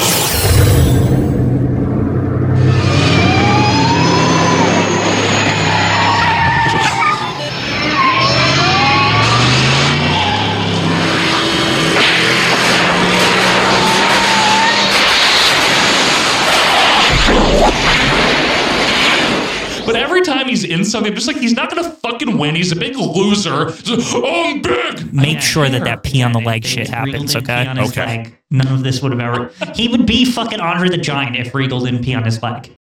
Now, number 25, Chris Jericho. Yeah, Chris Jericho. Now, good era. Is this a good era though? Is still? I mean, he's there until the summer of 05. Is this where he's Intercontinental Champion for the 700th time? Well, no, Randy Orton is the Intercontinental Champion. Yeah, but I know he gets it back eventually. Well, doesn't he team up with Orton for a while? Maybe. That's I don't know. late. That's much later, I think. No, I think it's around 04. Okay. Anyway, he's still relevant here. He's not like, it's not 02 levels of like being on top kind of, but he's still relevant. Mm-hmm. Number 26, still relevant, Charlie Haas. Now that I'm looking at this, is he split up from Ben Jobman yet? They're together still, I think. Okay, so because I know Ben Jobman went to Raw and became a single. So. Yeah. Remember when he knocked Lillian off the apron by accident and then she like broke her wrist? Whoops. And then Viscera like beat him up. This is all real, folks. It was real, but that was later. Yeah, I know it's later, but I just remembered it. That's how the big Vis, the pimp, whatever he was, like the world's largest love machine. Right, he was like a pajama man. Like it's all real. It's all an accidental angle too, because that knockoff was by accident. Yeah. It was a legit error. Charlie Haas back on Raw, the former Seton Hall University All-American. The one-on-one. Number 27, he was still there, Billy Gunn. Yeah, how? The one. I think he's Mr. Ass again by... I already morphed back to the ass. Revert? Yeah. The ass man. Number 28, John Cena. Action figure. Now this is... we should clarify, SmackDown John Cena. Yeah, so not it yet. Not the main guy yet. Not even U.S. champion yet. Because didn't he win that from Big Show at WrestleMania? Yes, and then he goes on to win it in the next thing, next year. I think he was technically faced by the end of 03. Yeah. But he gets thrown out by the Big Slow here. He does. And that's what sets up their shit. That's right. Right? Now, number 29, Rob Van Darn. Wow. This is actually weirdly early. Right. Because he's not going to do anything till like next year. Yes, exactly. But he is here, and he had been there since 2001. Right, and remember, he unified, Joe. This is very important. He unified the Intercontinental title and the Hardcore title. It needed to be. And then for some reason, the Intercontinental title didn't exist briefly until Randy Orton and all them brought it back. Yeah, didn't they get rid of it for like 2 years or something? The Hardcore title superseded it, if I recall. No, the Hardcore was retired, right? All I know is Rob Van Dam, by virtue of all that bullshit, that the Intercontinental title somehow didn't exist, or because Triple H beat RVD, it was like all in that.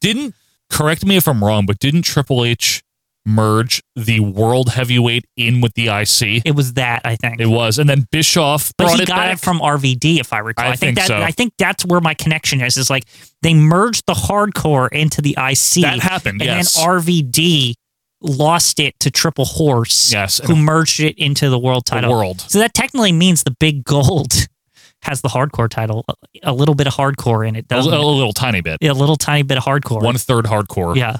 Number 30, which always wins, Goldberg. Goldberg. Now, this was actually like a credible, he might win because they brought in Goldberg. Yeah, and that's the thing here. You got to remember, this is the story of Chris Voldemort, right? This Royal Rumble. And he's in the entire time, obviously. So there's a lot of guys here at the end that can win. Like even RVD. RVD's on the rise. There's some credible people here, right? Yeah. That could honestly win it. Big Show, you never fucking know with them back then. Right. But Chris Jericho. Don't call him that. Goldberg. Yeah. The one Billy Gunn, obviously. No, I'm just kidding. Obviously Christian. But, of course, it comes down to Chris Voldemort and the Big Show, right?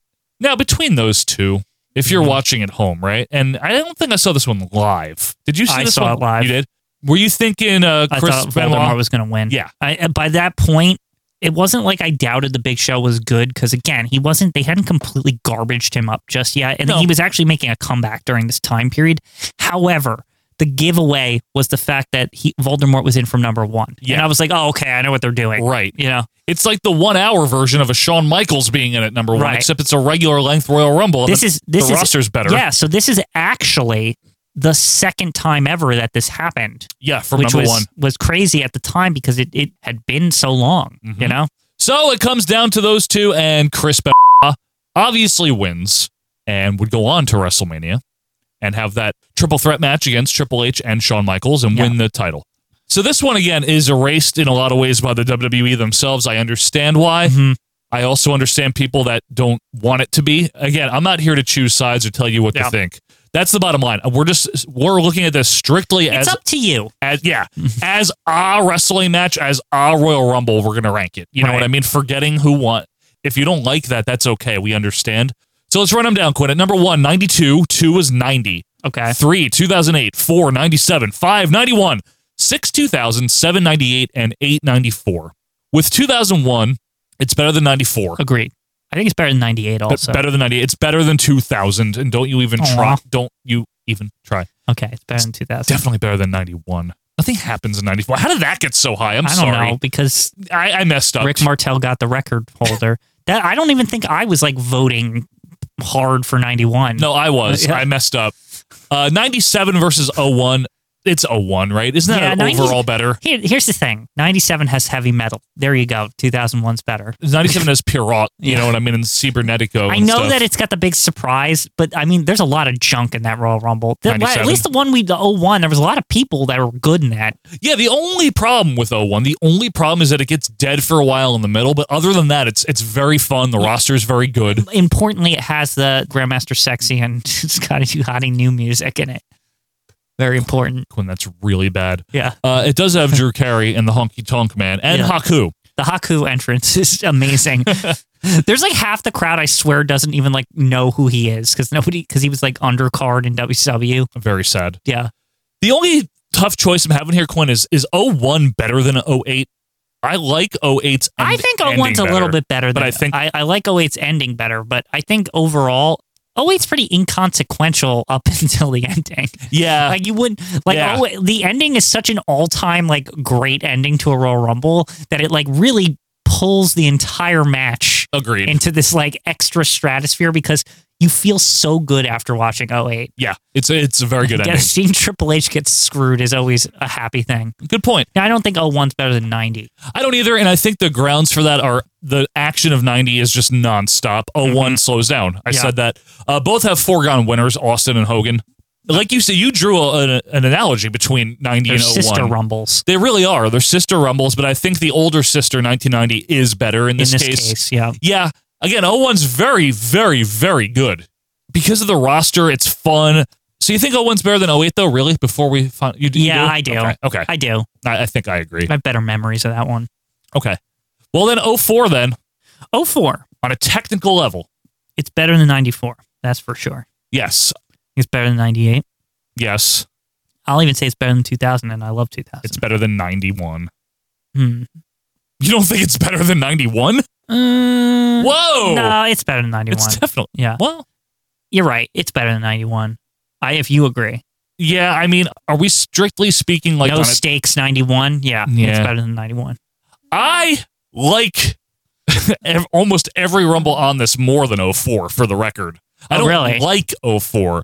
I'm just saying it's good because I know that it is. It was. I don't like it though. See, you didn't watch it live, right? I didn't see it live. No. Watching it live was actually like good.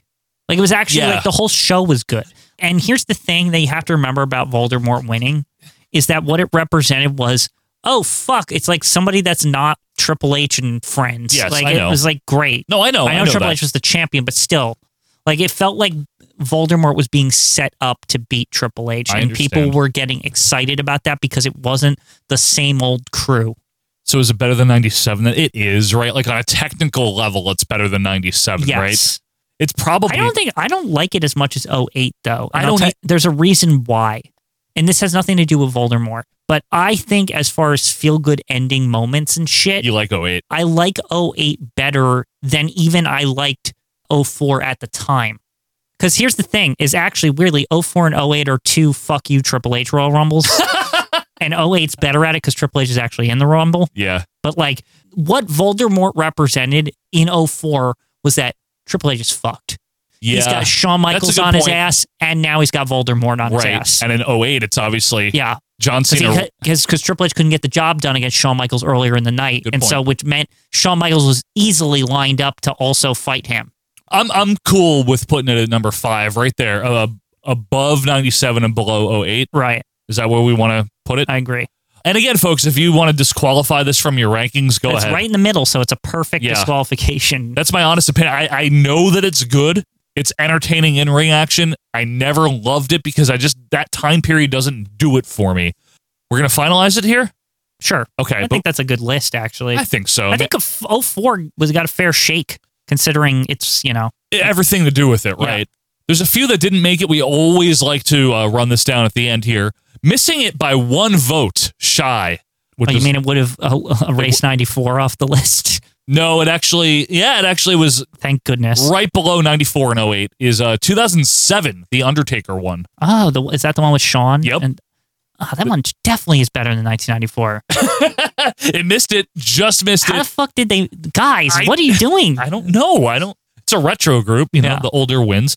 I cannot believe this one got as many votes, though. 96, Fresno. I like Shawn Michaels, but that's not a good Royal Rumble. That's the one with like the Headhunters and Dory Funk. And it's another one. We don't know how to fill this thing. Doug Gilbert. 2020 made it. Almost made it. Drew McIntyre. Remember, we watched that one. That one was good. I didn't like that one.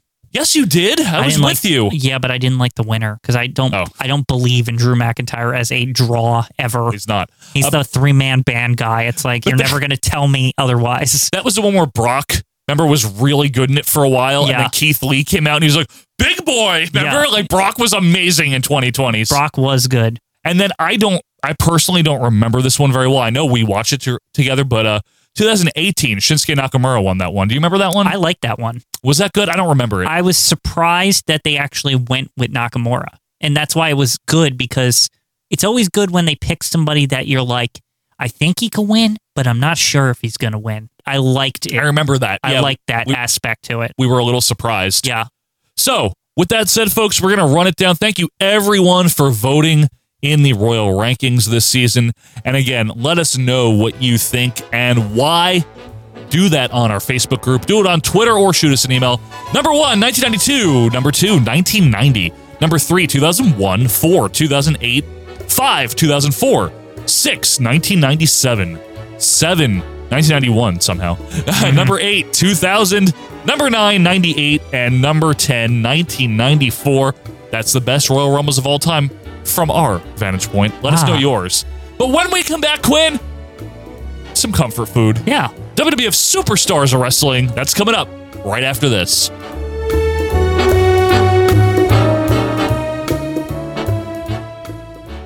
30 men. 30 men. 30 men. One ring. 1 hour of pure agony. Pure agony. 30 men. 30 men. One road to WrestleMania. One undeniable will to win. 30 men. 30 men. 60 eyes. 60 eyes on the ultimate prize. 29 runners-up. 30 men. One ring. One chance to live out a dream. WWE Royal Rumble live Sunday, January 25th, only on pay-per-view. Hello, wrestling fans. It's time to shout out our friends of the show now. These are other independent podcasters that do their best each and every week to put out a unique program focusing on old wrestling, kind of like OVP. Let's start with the best of Southern Fried Wrestling. We're talking filthy. We're talking unprofessional wrestling podcast. We're talking about Booking the Territory, where you will get your fix of the NWA each week. And then, for a whimsical journey led by one man, Pete Winson, check out Greetings from Allentown. It might be WWF, it might be WCW, it could be Mid-South. So check out our friends of the show. We're talking about Booking the Territory and Greetings from Allentown. And welcome back, wrestling fans, to our Vantage Point, the Retro Wrestling Podcast. We thank you for being with us here on Valentine's Day for episode 259. 259! Thank you, Quinn. Quinn, we're reviewing something. Yeah, we're reviewing something, all right. We are. It's WWF Superstars of Wrestling. I know, right? This was suggested by Steve Rosen, who's a big fan of our show. It's nice to do Superstars, Quinn, because last week we didn't do anything we liked. UWF. Sorry, Gino. I mean, it was fun. We had fun doing it. But now we're back to the Superstars of Wrestling. Of course, originally heavyweight wrestling, and then championship wrestling. Oh, you're doing it. Now it's Superstars of Wrestling in 1970, whatever. Yes, very much the A show. Yeah. At this point, still. And Superstars of Wrestling is it's a very tightly produced show by this point. It's one of the best produced things they ever made to this day. Yeah, like, on a consistent basis. It's like insane. It's very concise. Yeah. There's not a wasted second on this show, practically. It's true. They get everything in. All the 17 matches. Yeah, usually. A bunch of promos. Yeah. I always marvel at how many matches they squeeze in. There's always a point in the middle of Superstars where you're like, there can't be another match. And of course, they somehow just get it in there. They find a way. So, folks, this is November 26, 1988. Thanks again, Steve Rosen. We're a few days removed from Quinn's favorite event, Survivor Series. Now, this is the Survivor Series where the devastating Axe and Smash breakup with Mr. Fuji Very occurred. sad. That was like the big news out of that fucking Survivor Series. Very, very sad. Yeah. But the thing that I want to mention about this now, because I'm going to comment on it throughout the show, is this is at the end of a very, very long taping, which also included Saturday Night's Main Event. It's called Everyone Doesn't Want to Work After Thanksgiving. Nobody. Well, Yeah. here's the thing. All the guys in post don't want to. Yeah. This was taped a month earlier, October 25th. This is, how do I put this? It feels like it's at the end of a taping, at the end of a production session, at the end of a voiceover session. All of it feels We're done with this. Like 4:59 on a Friday. Yep. In July. You know what I'm saying? Yep. They don't want to be there is what I mean. Nobody wants to be doing this is my point. It's true. So I guess Steve Rosen really liked this one, so thanks, Steve. So without any further ado, it is WWF Superstars of Wrestling, November 26, 1988. And we're back to the comfortable Superstars of Wrestling. Superstars of Wrestling, Yep. That's right. And we are greeted with the WWF, What the World is Watching, Yeah. or whatever Gene says there. That's how he says it. Inc. We get a shot of the Baltimore Arena. Is Art O'Donnell here? Wait, this is that? Hey, Jesse, who's that? Who are you? Yeah. Anyway. Get the fuck out of here. Come back in 1994. So they proudly show in the crowd shot cold open the Saturday Night's Main Event banner. And I asked Richard about What this. is going on in this taping? Right. Like, it's Saturday Night's Main Event City. Throughout the whole taping, right? Yeah. And he's like, well, Mike, they didn't figure out yet that they could change the banners mid-taping, so all of these combined tapings have the Saturday Night's Main Event banners on there. No offense, nothing says pre-tape like having a banner of another show on your show. Of the completely wrong show. Yeah. Anyway, Vince says we're here at the home of Fort McHenry, where Francis Scott Key wrote the national anthem. Baltimore is the home of Fort McHenry, where Francis Scott Key wrote the Star-Spangled Banner. Plus the B&O Railroad and Procter & Gamble, the soap makers. Well, that's a setup for a joke. Let me guess, B.O.? Yeah. Let's see. So Vince and Jesse welcome us from the green screen. Welcome, everyone. I'm Vince McMahon, along with Jesse, the Body Ventura. Jesse, what the fuck? He looks like Gomez Adams, His but hair. more bald. What? So here's the thing: is imagine if Jesse just showed up, but he didn't wear any of his like usual shit. He just looks like suburban dad Jesse Ventura. Like that's what it is. It's like no makeup, no nothing. He just has like a sweater on or whatever, like a t-shirt. No earrings. No, his hair isn't different. He's just a bald man. Yeah, he looks like Major Dad or something. Like he just looks stupid. But was Major Dad bald? Yes. No. Yeah, he was. Or he was like slightly bald. Oh, he was. You're right. Yeah. Vince has his powder blue suit, by the way, and Jesse says, Baltimore has B.O., McMahon. Yep, see, he made the joke. So funny. Vince, that's not what I said, Jesse. Well, didn't the Orioles stink last year? Ha, ha, ha. Stupid. Didn't the Orioles stink last year? Anyway, we get the classic NES intro. You know the deal, Quinn. Vince says things that shall not be said, as we usually have a rule on this show. You can't spoil it or whatever. No spoiling. As we go up to ringside, Jake Roberts' music hits. Howard Finkel is our ring announcer as the snake makes his way down. With a particularly puffy hair on Jake. Did you notice that? It's not slick. Very puff. End of the taping, man. Just got out of the shower. The Pert Plus is dried out. That's what he uses? Oh, yeah. Not Head and Shoulders? You can't keep a mane like that. It's true, without some Pert Plus. Okay.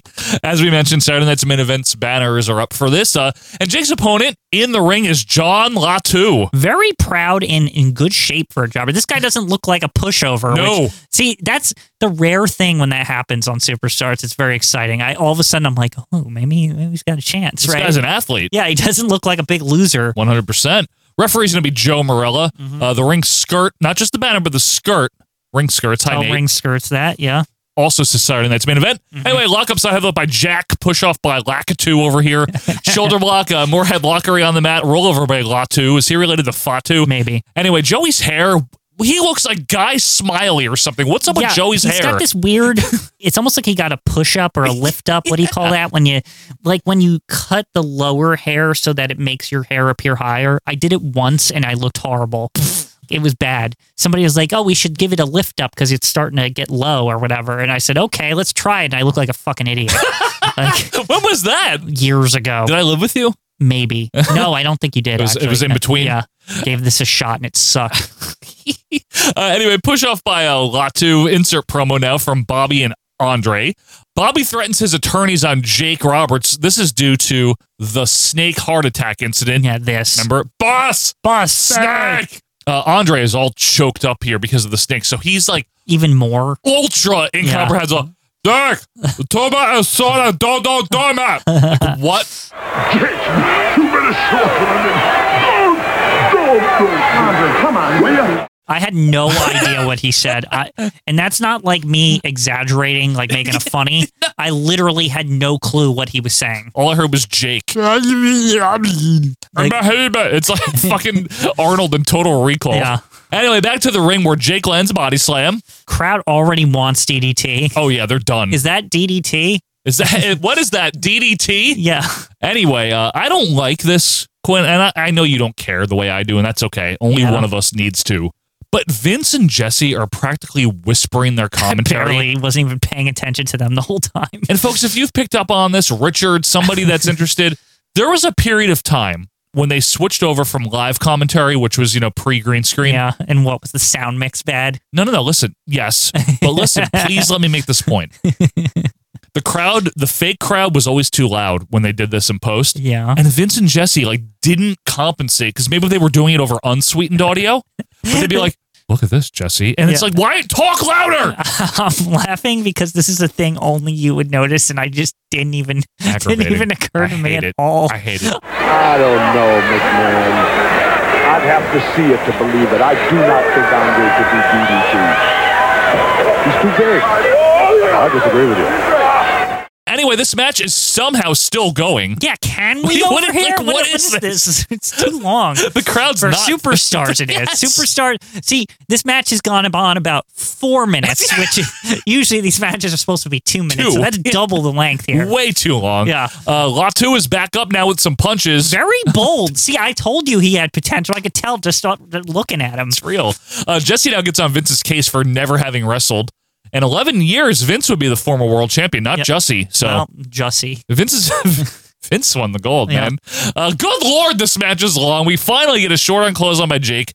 DDT signal gets a fake pop. DDT, goodbye. Was this match a Quinn sin? Absolutely. Well, in Superstars realm, it is because, like I said, Superstars 2 minutes. You have a shorter window to commit a Quinn sin on this show. So if this was an NWA territory, this would have been Quinn great. sin. Yeah. Okay. Anyway, the snake is unleashed on Latu. Vince remembers when the snake was put on Andre's crotch.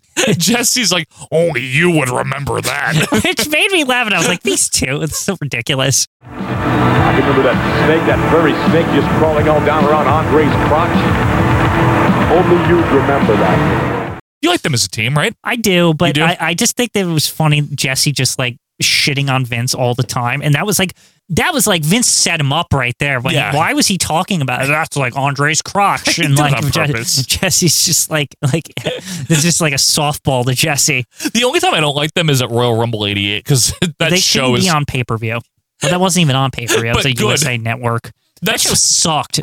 Stinks. My favorite part. That sucked. That weightlifting thing was so boring, Jesse. Yeah. That fucking sucked. That was an amazing. I couldn't believe Vince was just like breaking the fourth wall. That was boring. That was the shittiest thing I ever seen. I never want to see that again, Jesse. Meanwhile, he's the guy that approved it, which makes it even funnier, but Jesse takes the hit because he's involved. Yep. Oh, God. Anyway, we now hit, Quinn, the Brother Love show. Thankfully, I love this is the era of Brother Love. Like, this is prime Brother Love. I mean, we still don't have Macho King yet, where then it gets really turned up to 11. And Sister Queen. Yes, him and Sister Queen on that show. That's like their show, but still, he's good here. This is the era because it's newly moved over to the A show on Superstars now. This is a proper, what I always felt with the interview segment is they went to like Jake and all this bullshit. And it sucked. Like we don't want that. This is the best interview thing since Roddy Piper. It's the only other really, really good one, right? Yeah. Do you think? Piper's Pit and Brother Love are like the best ones. I mean, Piper's Pit, obviously the best, the original, but what I think gets overlooked about Brother Love is people don't realize how funny a lot of them are. And how good Bruce was at playing that character, man. I mean, he just so good. He's so ridiculous, like almost in the vein of like Dink, where you're just like, this guy is like just way off the charts, like not realistic, and like it's just so off the wall, and you're like, what is he? You know what he is, but you're also at the same time you're like, why is this on wrestling? Like it's just funny to me. It's a great segment. Yeah. So anyway, Brother Love runs to the podium and introduces his guest, WWF President Jack Tunney. Surprised he made it up in that 1.5 foot leap there.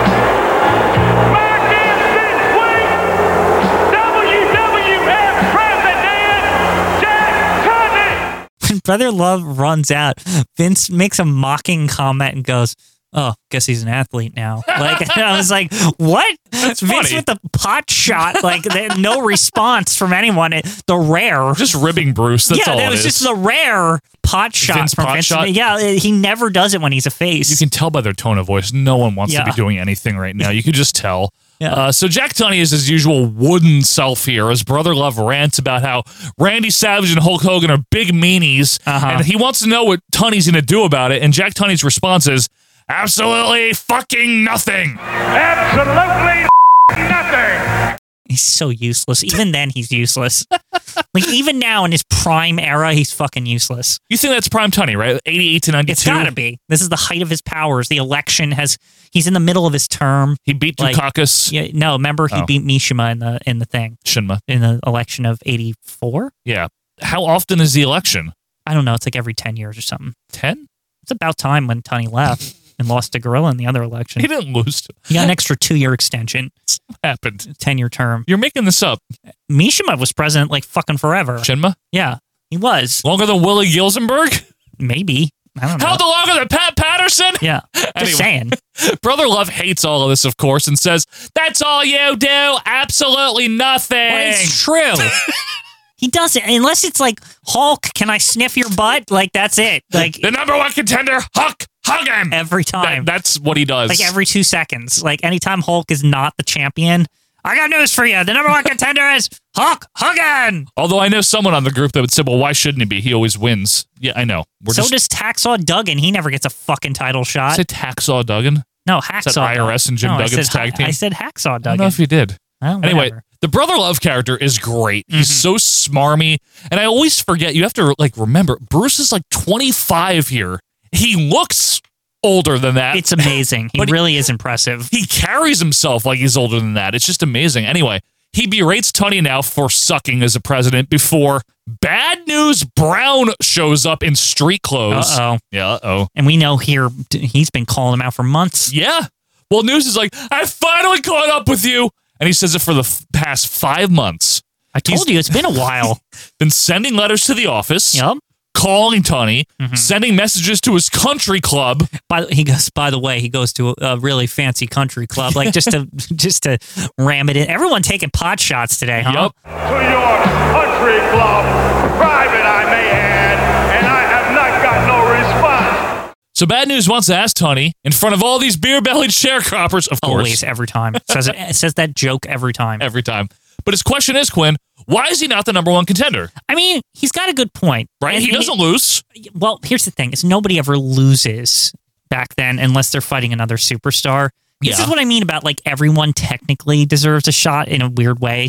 Well, all the superstars. All the actual superstars of wrestling, yes. Of wrestling, yeah. But he hasn't lost on pay-per-view or television or anything. No, and the more important thing is that sets him apart from all those people who don't lose is he won that Battle Royal. He says I am the winner! Yeah.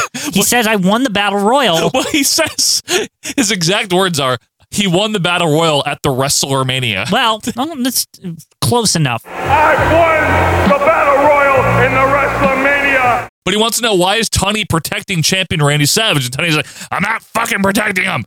And Bad News says, well, ever since Savage has been the world champion, Jack Tunney now has a 35-room mansion in Beverly Hills. True. A 200-foot yacht in Florida. Uh-huh. And he rides around in a Rolls-Royce limousine. And Bad News thinks, Quinn, in these exact words, Tunney is on the take.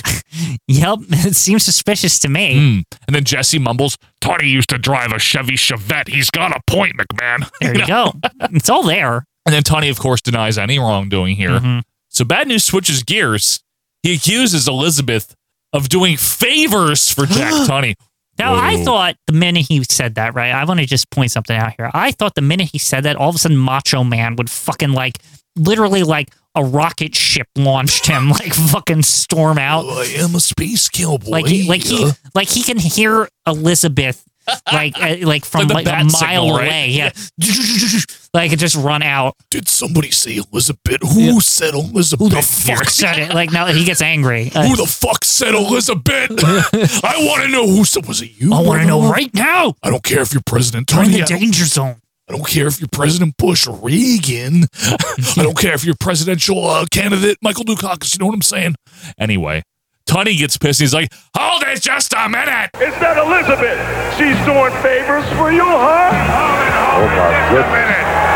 Who do you think's smart? And he puts his hands on Bad News Brown, which is dopey. This? Yeah, this was a stupid move by President Jack the Snack over here. Why would you do that? Has he seen Bad News? Right, he's not afraid of anybody. He doesn't like anybody. Yeah. And he's trying to grab him, and he's he knows judo. It's true. He does. He's like, who do you think you are? So Bad News is like, yo, fuck you. Yeah. He grabs Tunney, throws him to the ground, and I love this. Brother Love in the background. It's amazing. The shit-eating grin on his face. Almost breaking the fourth wall. It's very good. It's very, very good. Yeah. And then News chokes Tunney with his tie while yelling at them, don't you ever do that to me again? I don't care who you are. Yeah. And then he just leaves. Good. This whole thing was good. And then Brother Love to top this was the Brother Love after part was ridiculous. Like Tunney's just on his fucking ass, like ow, like, and Brother Love just gets in his face, and bending down, like putting his stupid grin in his big red face thing, the makeup or whatever, and he's like, "Don't you look stupid?" or whatever he's saying. I don't know. Maybe that's why you shouldn't accept favors or whatever. Like so annoying. Yeah, just like all annoying. That's what you get for accepting favors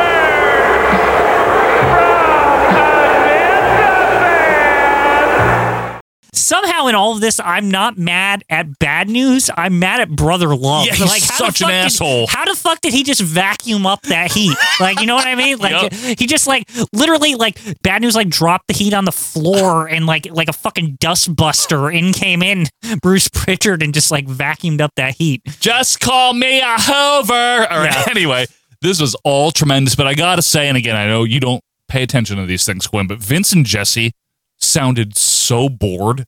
They're on volume 1. They barely sold it. Like, oh, he's putting his hands on him, Jesse. Like, you'd think Vince, right? I think it's like you said, Joe. They were like tired or something. Right. Because normal Vince would be like, hey, put his hands on him, and Jesse would be bastard right, or like, something. Yeah, that's the president. But put his hands on him, Jesse. Mm-hmm. Well, that's what happens, McMahon. It's so dull. He did it in the like a sock voice. Like he didn't do put it. His hands on him. Yeah. I don't care, McMahon. Yeah. It's bad. Anyway, we fade away. We come back to Mr. Perfect Kurt Hennig. Right. As he's announced. Full name. Christian name. Yeah. Making his way down the aisle. No music and no singlet yet. Just underpants. Just underpants. Surprised he doesn't have that like cowboy coat from '83 canon. Like, it is Kurt Hennig. No reaction. Who's this now? It's not even Bruno. Yeah. Who's this now, Vince? Anyway, his opponent from Tucson, Arizona is JoJo. No, I'm just kidding. Dave Stoudemire. Jobber. Referee is young Jimmy Corderas. Mm-hmm. Vince and Jesse now sleepily talk about how Kurt Hennig is perfect. Stoudemire to meet Mr. Perfect, Kurt Hennig. What do you, your impressions thus far of Mr. Perfect? Well, I haven't had a lot. You've seen him play golf. Yeah, you've seen him play pool. And what I've seen of him, he seems to do everything perfect, McMahon. We then get an insert from Kurt, who is all happy. He's like, I get to talk about myself. And the bottom line is, he's perfect. Neat. Yeah, real neat. Like, honestly, that promo was trash, and I literally was like, why did they even show it? Because he says nothing. Right. He's like, and I'm good at the stuff and things, and I'm perfect. And then he just leaves. He's like, I'm happy because I get to talk about myself. And you know what I am? Perfect. You didn't say anything. Like, do you have a problem with somebody, or like, you know, feuding with anyone, or I hate when they do the in the box segments and they say nothing. They're junk, and it's usually not heels who say nothing. It's usually faces who say nothing. It's usually it's usually like Duggan will just be like, USA is good, and like that's it. Like, and you're like, why the fuck did they even talk to him? He always says that. He just came out with an American flag. He doesn't need to like say it in a box. Like Sam Houston, and I'm here to take on all comers. I'm from Texas. Bye. Like, and it's just like, what? Anyway, Vince and Jesse continue to whisper about the Tunney incident here. As Kurt comes off the ropes of the dropkick, then yells at the crowd that he's perfect. I think, Quinn, that the point of this gimmick might be that he's perfect. It's a good guess. Get a very crummy Indian Deathlock variation while Kurt gets very Kurt with Stoudemire. Chop a few by Stoudemire now. Crowd is dead. He backs Perfect to the corner. Whip his reverse. Knife forearm by Perfect. Perfect plex, and that's it. Good. Yeah, very good. Nice and quick. Very quick. We get a replay before going over to Sean Mooney in the event center. Now, Mooney, he's relatively new, 6 months in, so he's he's like, I'm Sean Mooney! Like, he's not doing that as not much. Yet. Or does he do that early, or I forget? When does that happen? No, early. I remember there's a phase where there's like an entire taping where he's just 88. Insanely loud. It's the summer of 88, but he's shaking out that weird dick shit out of the system, you know, where I'm talking too loud. So he's slowly morphing into Ian Mooney, you say? Hello, everyone, I'm Ian Mooney. He's building that character. It's better. Hello, everyone. I'm Sean Mooney. As you all well know, the battle between the outlaw Ron Bass and Brutus the Barber Beefcake still raging on. Anyway, we get comments from Outlaw Ron Bass, who's good. And thankfully still has hair. Yep. So we haven't hit that point yet. We have about 6 more weeks of hair. Bottom line here is Ron Bass fucking hates Brutus Beefcake, and he's very loud about it, Quinn. He's so yelly. He's like, fuck you, Beefcake, horsewhipping, Miss Betsy, damn it. Like, it's just like saying all of the Ron Bass things, but all loud. Yeah. You know what he deserves? He needs to be taken up behind the bar and given a good old horsewhipping. I had no problem with the promo at all. No issues either. I loved it. He's good, as we've always said. That's what I talk about, saying things. Right. He said just things, just a bunch of things, but he said them. Unlike Mr. Perfect. It's like, I like to talk about myself. Bye. Like, it's like it's nothing. I like them bye. Late 20s, why? Anyway, Mooney. Well, the Outlaw, Ron Bass, expecting a shootout in this one. It's like, what? So Mooney. We don't need that. Also, does he think of these on his own? Like, does nobody write his scripts? Because I feel like Who could write that? If somebody did, it'd be embarrassing. If somebody actually thought about these things Mooney's saying. It better be him on his own. Is all just I like have to on the say. fly. Yeah, it better be. Because they are very whatever. Also, here's a promo from Jim Duggan. So I love this. Hacksaw marches into the frame holding his flag, and then he stops to say, I like the flag. Gives me a chance to march around. I like the flag. Gives me a chance to march around. And the point here is that he hates Dino Bravo because Dino Bravo doesn't like the USA. He also adds Frenchie Martin stinks. He doesn't say that, but he essentially says that. And Landers sucks. Yeah. Hacksaw with a great line here. I mean it. He's like, hey, can push a lot of weight around, but weights don't fight back. Hacksaw Jim Duggan does. That's such a good line. It is good, and I love him. I do too. Back to Mooney, who doesn't make a pun this time, thankfully. We go to break, and we come back where the Ultimate Warrior is storming down the aisle. Tony Legday, listen up, buddy. The Intercontinental Champion himself is here. Yep, he is the IC champion. You know this will be quick. Crowd's still into him, even at the end of this taping. I mean, he brings in cheers no matter what. Say what you want, but he was over. Mm-hmm. His opponent is Barry Horowitz. The rare, like a decent jobber. Yeah, the heel version, no less. The one that's not very like crappy. No, he's 1995 one who's real junk. He's like, hi, I'm a face now. Mm-hmm. I've never won. Anyway, I like this. Barry tries to sneak attack Warrior during the music. Warrior's like, no. Just lands a quick clothesline, and then he celebrates with the IC title. Kick his ass, Warrior. Do it. Scoop slam by the Warrior. His tights are very purple, very good. Referee is Earl Textiles. As Barry gets all pissy here, comes off the ropes. Warrior just sidesteps and throws him right to the floor. That was good. Mm-hmm. Barry heads up the aisle to call it a day, but Warrior chases him down, drags him right back to the ring. Warrior with a press slam on Barry through the ropes. Whoa. Irish whip, back elbow by Warrior. Irish whip again, nice clothesline. Crowd loves this shit, huh? They love the Warrior, man. Really, really like it. Hey, they like him. Mm-hmm. And then he shows that gorilla press move. Barry yells as Warrior gets him up and right back down off the ropes. Big splash and goodbye. Nice and fast. I love it. I mean, we need to fit 75 more matches in this shit, right, Joe? True, we have a quota here. Yeah. Justy does the replay here before we go to the event center again. Mooney now highlights Tito Santana. He's standing by with comments. He's set for action. I couldn't believe he said he's set for action. Like the joke that we always make about him that he says it and he never does. And then there it is. He's set for action. Tito stumbles on like his third word. It's like, pro wrestling. Fuck it doesn't matter. You know, professional wrestling just keeps getting bigger and bigger. His hair's getting better. Yeah, it's growing. Yeah. Timeline, folks, just so you know, this is after Martel went out with a kayfabe injury in the summer of 88. But not the breakup yet. Not the breakup. In real life, I think Martel, I never remember between 88, 90, and 91 and 93. Right. I think this is when his wife was sick. Oh, this is that. I think I thought you said that was that in the mid-90s, too. It might also be that. Okay. But anyway, so Tito's on his own here. Yeah. But Strikeforce is not like, no turn. Right, anyway, right. Tito's like, I like wrestling, but I don't like Bad News Brown. Fuck him. Fuck the big boss man. Fuck Akeem. Yeah, what was this? Like, he just called out everyone. He's like, they're all lowlives. Yeah. And then he has an amazing thesmarks.com line here. When it comes to just wrestling and having a good match for the fans, they don't know how to do that. Damn. What a call out. What a weird line. He really is set for action here. Set for action. Tito then says, you know what? Fuck everyone. I'm going to fight him anyway. Bold. Very bold. He just challenged all those people in one shot. He did. I don't have a feud. Anybody, come fight me now. I don't have a feud. Yeah, it's true. That's usually the generic promos when they're not feeling it. It's like, I'll take on anyone. Right. You know? Yeah, but he named names. This did. was not just a normal, I'll Open take challenge. anybody in the World Wrestling Federation, like the generic. They forget to turn the guy who has WF on his trunks, like that kind of guy. Yes. And here's Chris Walker with comments on the world. I'm going to take on anyone in the World Wrestling Federation. I know what you mean. Yeah. Anyway, Tito speaks some Spanish before signing off. Arriba. There you go. We now go to the Fabulous Rougeaus. All right, with Jimmy Hart. Jimmy calls out the Hart Foundation. Jacques and Raymond chime in for a minute. Ray is all like, we are keeping a good eye on the Hart Foundation. You know what, Hart Foundation? As you've noticed, we've been keeping a pretty good eye out on you guys, even when you're not wrestling us. But now you are going to be wrestling the Fabulous Rougeau brothers. Back to Sean Mooney, who says encounter before going away, thankfully. Like I somehow squeezed in another Mooneyism there. Set for action encounter. Yeah. We now get that strange fucking WrestleMania VCR. I thought I'd never see this again, but here it is. Yeah.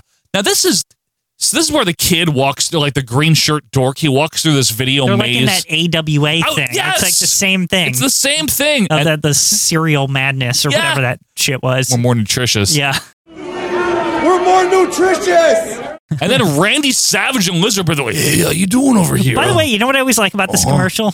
Thinking back to it, of course, Miss Elizabeth has the concerned face. They're like not even doing anything the entire time. Risky. Like they're just like helping a kid or whatever. It's like, you want to play a game? She's like, oh, Randy, no. Yeah, like, no games, she's literally got the like, oh no, you're going to get hurt playing VCR board game with this kid. Like, oh, you can put in an SPEP, whatever you want, little kid. Yeah.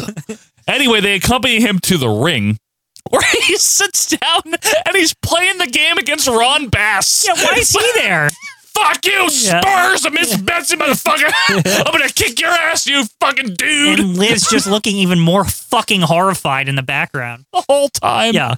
Anyway, we now get a very dramatic cologne commercial that's sadly cut off. You know what I mean? Like, cologne, it'll save your life or whatever. Yes. You know what I mean. In the 80s, cologne is important. You want to have sex tonight? Yeah. Cologne. Yeah. It's everything, Joe. It's everything. And nothing all at the same time. Back to ringside, we're speaking of him. Rick Rude's glorious music hits, and he's let out by the brand, of course. His opponent in the ring is Billy Woods. Now, this guy looks like a real Heroin Hogan, Joe. Holy moly. He looks like Kendall Windham's friend. Yeah. Anyway, Rick cuts the music. Today's insult of choice, Baltimore Bozos. Good. I'm okay with that. It's a good one. We hit the music again. You know the deal. His tights have ladies' hands all over them. Meanwhile, we see a kid who is an actual fan and has a Rude shirt, and he's like 8. And I'm like, good choice. Yeah. Like, they're rare, right? Like Kids, an actual like 8-year-old boy in the crowd with a Rick Rude, like he bought them. And Mom, can you get this merch? I like this guy's shirt. Yeah. Okay, Timmy. Yeah, you know? exactly. I was like, wow. Joey Morella and his stupid hair. The ref again as we get a bell here. Lock up knee by Rude. Beautiful snap suplex and a diving elbow. Another one and a hip swivel. The ladies like it, Quinn. Men pissed off. Fucking fantastic gimmick. As we've said, right? I mean, it really is a good heat gimmick. Quick insert now from Rude, who says tells the ladies, I'll be giving out the Rude Awakening, the Kiss version, Right, of the course. Kiss. The Kiss one. Yeah, it's important to note. Whenever he wrestles and wherever. So Rude with a cover, but he stops at 2 to pose. Bobby then, this is just funny to me, he yells at Joey Morella for no reason. He's like, hey, dummy, come here. When a man is down, you count, imbecile. Everybody's, all the women of the world's prayers have been answered. Everywhere he wrestles, he's going to choose one lucky lady for a Rude Awakening. Hey, come here. When a man's down, you count. I mean, that could be inspiration enough to wrestle maybe 3-4 times a day, don't you think, man? Literally, though, for no reason, he's yelling at Joey. You know what I mean? I have no idea why now was the time to do that. But no reason. Anyway, Rick Rude hits the Rude Awakening non-Kiss version. Right. And that's it. Vince refers to the Survivor Series now as Rude wiggles his butt cheeks. Because fuck it. Why not? Yeah. Bobby hops into the ring to do the Rude Awakening Kiss version now. Right, not the Hurt Them version. Not the Hurty. Jesse and Vince are mumbling. Jesse, what is he doing? Just, I don't know. I hate the way they're announcing this. Lucky lady, happy You know, McMahon, here's why I think you get irritated. Right. Because you cannot stand out there and do what he's going to do on national television. Anyway, some lady in a stylish pink shirt enters the ring. Yeah, dressed like Jennifer from Back to the Future 1 and 2. Remember her and 3. Her outfit never changes. She's always Jennifer. Because he left her on the fucking porch, That's remember? right, yes. Is she going to be okay, Doc? Yep. It's like a thunderstorm, like time's changing around her and shit. But we all know Claudia Wells is the true Jennifer. Right. Not true. Elizabeth Shue. I always thought it would have been funny if in the third one she changed it back to Claudia Wells. Like I always wish that happened. Well, they could have, but because 2 of and 3 the were time, filmed. because of the time changing shit. Oh, so because 2 and 3 were filmed at the same time. Right, I know that, but see, my reasoning is this, Joe. What? Is in the first one, he changes the past and his parents are like successful and better and stuff. But in turn, I feel like that would change how Jennifer looked because he fucked shit up, right? Oh, but true. then It changes dad into Jeffrey Weissman also. yeah, but then at the end of the third one, he changed the past with the Buford tan and all that horse shit, Yeah, Buford. which would also irrevocably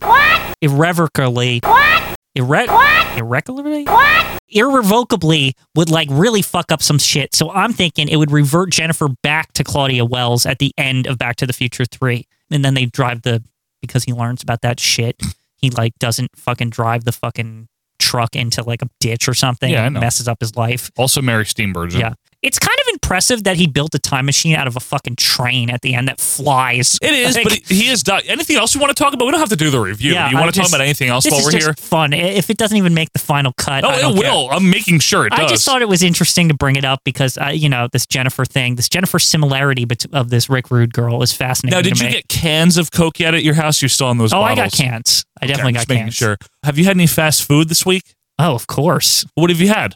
Burger King. They deliver. Oh, what did you get? I Wait, got- the one right by you? Yeah, and it's See, I told you it was good. So that place is only good though because the Uber. I've been telling Quinn for like 15 Well, years. I wouldn't drive to that drive-through because it's in a weird spot. It's fine. I've been to it. But when I get delivery on Uber Eats from that job, I swear to you, it's at my house in like less than 15 minutes. It's unbelievable. That's because it's 4 minutes away yeah, from you. it's like the best delivery ever. You could also drive there. I know, but I don't want to because it's sketchy over there. It's okay. Do you get a Whopper? Yeah, I'll get a Whopper and some fries And a Coke. Drop it right off at my door. It's fantastic.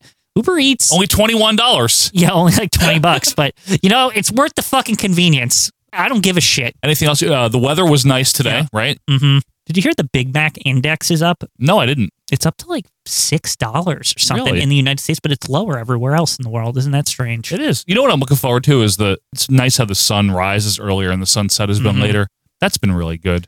Anyway, Bobby asked if this lady's a bimbo like Cheryl Roberts, and Jesse, that's a piece of meat. Anyway, we get the Rude Awakening kissy version. And she does the pass out sell, which is great, Yeah, by the way. she's she does good it, at She it. does it good. She's like, She lays on the mat. Yeah. And then Rude, this is a little risque for 88 WWF. What? Rude, while she's like laying on the mat looking up, he swivels his dick over her. Oh, I didn't even notice that. You didn't catch that? I wasn't paying attention. I was trying to write down the You were notes. ordering your Burger King. Yeah, I was ordering Burger King off Uber Eats. 6 blocks away from you. It doesn't matter. It's Matters a not little. about that, Joe. No, it's about that. It's about the convenience. I've been to that one. It's good. I've told you for I'm years. not driving it. Is the food good or not? I don't like that street. I don't like it. It's not great. Yeah. Let me just say, it's thank not. you. It's thank not you great. for acknowledging it. Like I said, you can get shot at that Krauser's if you're not careful. I'm not serious. This is what I mean. I might as well have somebody else go through there and bring. It's worth the $7 for delivery or whatever. Hey, I mean, a fucking Big Mac with a Coke and all that shit is like $12 anyway. You're not paying that much more. This is true. Like, anyway, Vince and Jesse sound like they're drinking Ambien and Coke over here doing this show. Good Jeez. Lord. Another winner. A winner. Oh, look at that. She's loving it. We now throw to update with Mean Gene Oakland Hall in the All-American Edit Room. He's here to recap Survivor Series. Do we really want that? Actual line from Gene. He calls Mr. Fuji one of the most inscrutable managers in wrestling. of course he says it. One of the most inscrutable managers in all of the World Wrestling Federation. He then says Mr. Fuji was the longtime manager for Demolition, like a year and a half. Yeah, well, he was better than Johnny V, though. He brought him to the titles. Ah, the Tyson and Grandma, Yeah. the Demolition. We're like, they're bozos. Johnny what are you V doing? didn't do dick. He stunk. The Demolition, Yeah. Grandma. But of course, Fuji turned on them and he joined the Powers of Pain. Haha, very sneaky boy, son. It's our promo now. From, Mr. Fuji's the best. he is. He really is. This is his moment to shine. He's This great. is what leads us to the jogging thing on the boardwalk. Yes, it does. It's heroic. Fuji the Stooge and Yeah. all that. So insert now from Fuji and the Powers. Fuji says, Demolition cross double. Yeah. Demolition. You cross double. Is that because their britches are too big for them? Oh. Remember how he kept reversing things? It's true. Anyway, Fuji reminds Demolition, I'm the one that got you the belt. Good. again, true statement. And Johnny V wasn't taking him anywhere. It's true. Mr. Fuji he got them, and all of a sudden they're tag team champions. Right. What do you call that? Huh? Anyway, cripple, hurting, suffer, ha ha.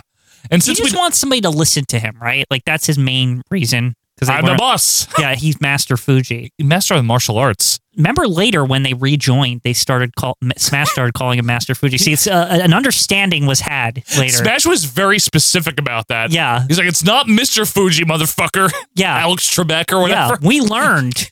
We're sorry. Yeah, and now they exclusively only called him Master Fuji. Did you ever notice that? Even Dumpy Crush. That must have been Mr. Fuji's condition for coming back. I'll do it, but you have to call me Master. Yeah.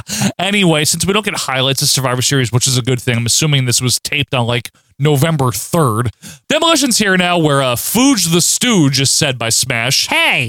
Is that like coined here, I guess? It might be. Yeah, it must be. Axe, the captain, says, well, we're the fucking tag team champions, so shut the fuck up. That's a good point. Very good point. Brief Halls of Medicine commercials. That we've seen a million times.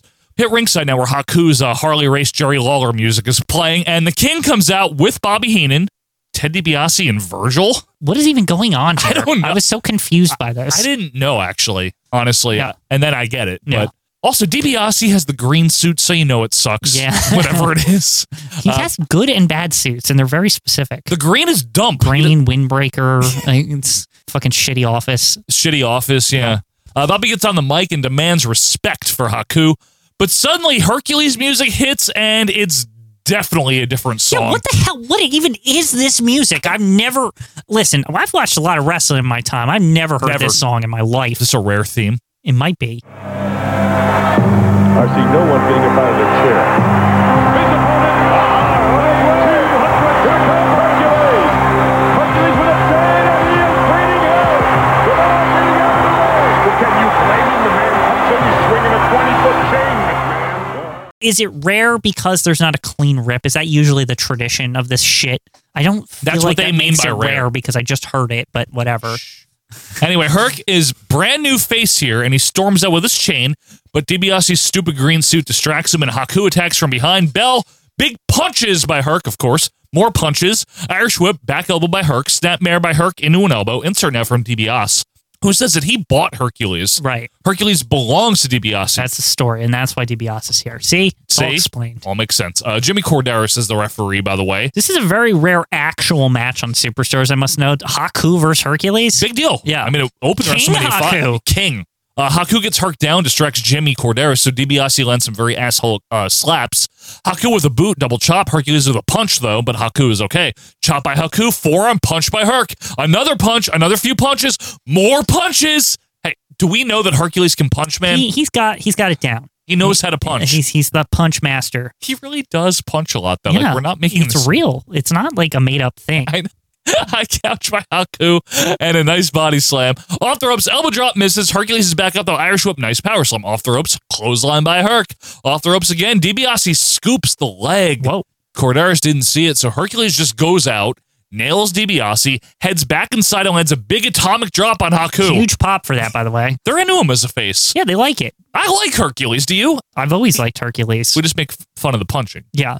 I do think he got sloppy at the end, but I really think he was just sad about like the Powerplex kick out forever after that. He was definitely like on the downhill before Power and Glory, though. But it like, really revived him, Power and Glory. He was awesome. One of my favorite things of doing this show is that you realize that they're good. You know what Power and Glory should have done ads for? What? Power Glove. It goes even with their gear and shit.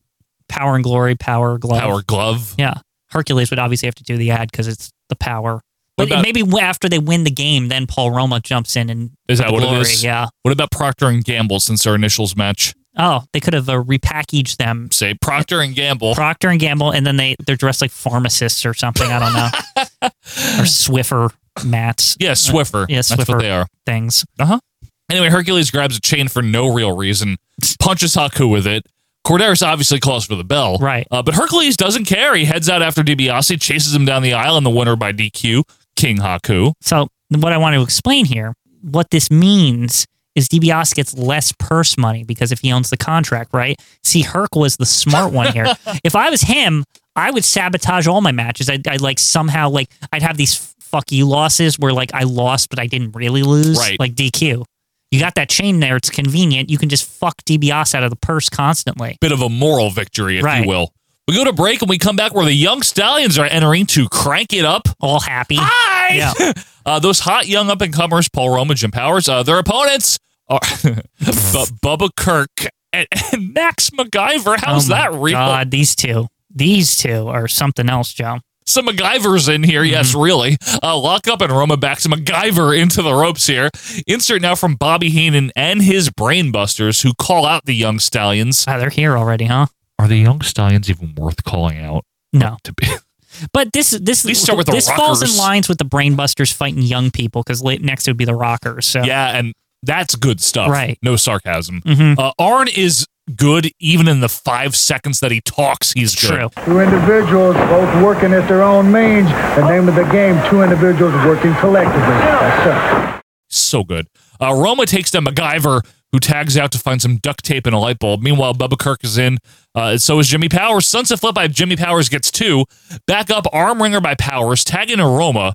Now, Powers is holding up Bubba Kirk here, right? Yeah, this shit was, wow. Roma comes in off the top rope with a beautiful drop kick while Powers is holding up Kirk in like the heart attack position, right? Yeah, it's Is that like what a it was? missile drop kick to his fucking face. Gorgeous. Like full speed while he's like holding him up like that. Excellent. Yeah, it was dope. Yeah, dope.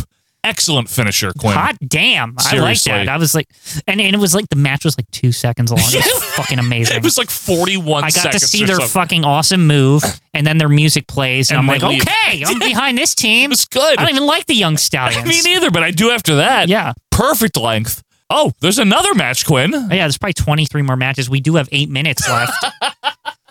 Good point. It's possible. You're right. So entering the ring now to no music with Big Booze and with Slick, the big boss man, Quinn. Oh, there he is. Yep. Well, they didn't even have Slick's music, eh? No, not yet. Odd. Let me just say, he's living up to the big portion of his name in 88. We're in the big era of Big Boss Man. Good Lord. Mhm. His opponent is David Isley, no relation to the Isley brothers. Anyway, I thought he was a musician or something. makes me want to shout. For those that care, Bossman already has the yellow stripe on his pants. Why does that matter? Did he never He had ever the blue. not have it? Yeah, blue Oh. when he debuted. These are the things that I don't notice as much. I think you Or know audio. that because of the figure, Joe. No, I don't know it because of the figure. I know it because when he debuted, he had the blue stripe. I see. Anyway, Jussie calls Bossman the law and order of the WWF. He isn't a cop. He's so not a cop. Please stop saying that.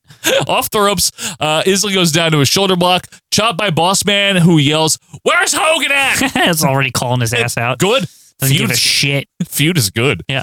Isley off the ropes, tries a crossbody, gets caught in a side backbreaker, and then Slick is awesome here. Let that be a lesson to you, you young fool. Love Slick.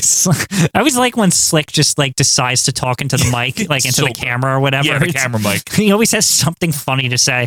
He's so good. He's legitimately underrated. He's very underrated. He actually is. It's because he like other than Boss Man and Akeem, he never had like anyone good.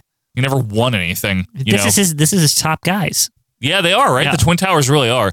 Bossman with a slam, some rope choking for fun, headbutt by the Bossman. Jesse says that if he were ever to come out of retirement, the only person he'd wrestle is Vince. And you know what? Vince could probably win. Jesse sucks in the ring. True. Jesse is a little bit bigger than Vince. Doesn't matter, Quinn. I mean, in a real fight, I don't know. Even jacked up Vince, Jesse's a little bigger than him. I'm talking about wrestling, not real fighting. Oh, you're talking about Kayfabe Powers, actual- Vince would win. Vince would win. Jesse stinks. No chance in hell version to beat him. Definitely. Yeah, easily. Anyway, Bossman calls out Hogan again. Big rights by Bossman, some headbutts to the back. Bossman then toys with this guy a little bit more. Lands some punches, lands a boot. We need to end the match. Okay, good. Off the ropes, Bossman slam. Good. Yeah. How are they going to fit in more matches with that all that time he ate up? We need more. Bossman then hops in the ring again, handcuffs him to the ropes, whacks him with the nightstick. You know, asshole. He's being an asshole. He's a dick. Over to Sean Mooney now, who's talking annoyingly again. Come on. Action smash of Demolition. It's really interesting to see what impact the events that took place at the Survivor Series involving Mr. Fuji will have on the tag team champions. We now hear from the Brainbusters again, who are brand new here. I hate when they do this redundant, like they just spoke in the box. Like, why do we need the local promo? And this is even, what market are we? They're not promoting anything. You notice that? Who knows? Richard, where is this one? Because they're not promoting anything. Western Canada or something. No, but really though, Montana. they're not promoting a house show with all these promos. These are talking all about generic feuds. Yeah, that actually, means you're right. that means it's generic. You know what Still, I mean? they fucked up. They shouldn't have had two or three of these in a row with the same guys. I agree. Anyway, Bobby says that he's been searching for the right tag team. He found them. Tully and Arn both have words. Arn with a great line. Great tag teams are two individuals who think separately and work collectively. I love when this guy talks. Iron Anderson is great. So good, man. Iron Anderson. Mooney now throws it in. Here's the Hart Foundation. Brett has the heel like aviator still. Have you noticed? He hasn't fully adapted yet. His hair's all greasy. I'm just getting used to Jimmy not being with him. I know, it's very sad. Yeah. And Brett's all, the fabulous Ragu brothers. Then he says, I think you two are some of the most awful, rotten, slimy pukes that I've ever seen in my whole life. And Brett gets all loud, so Anvil has to calm him down. The rare. Settle down, Hitman. Or all calm. And then he talks regular. I thought he was going to flip out and that was going to be the joke, and that never happens. He just talks normal. He's like, Rougeau's, nobody wants you. Yeah, and I was like, oh, they just want to come to Memphis. Hi, we want to move here. Is this Ellis Island? Are the taxes low? Why are your magazines cheaper? Yeah. Anyway, this feud was fun, actually. The Hart's Rougeau's thing was good. Back to Mooney, who reminds us that Jimmy Hart's still getting a percentage from the Hart Foundation. Shut up, Mooney. Anyway, Mooney says encounter again before sending us away. Right, he's got to get that last encounter. Got to get that encounter. Yeah. Next week, though, Vince and Jesse plug highlights, and I'm saying it like that because it's spelled out HI-LITES. You know what that reeks of? We ran out of room on the fucking character generator. Yes. Highlights of Savage versus Andre, which I can't remember if that's a Boston Garden or a fucking Paris. No, Paris, France was Hulk, wasn't it? No, that's 89. Oh, I think the lady with the weird hair. Yes. Wig or whatever. I think that's Andre Savage in Paris. Anyway, Rick Rude. I already saw him. Well, he's up next week too, Joe. All right. Hart Foundation. Okay. Akeem. Oh, good. Instead of Boss Man, see? Yep.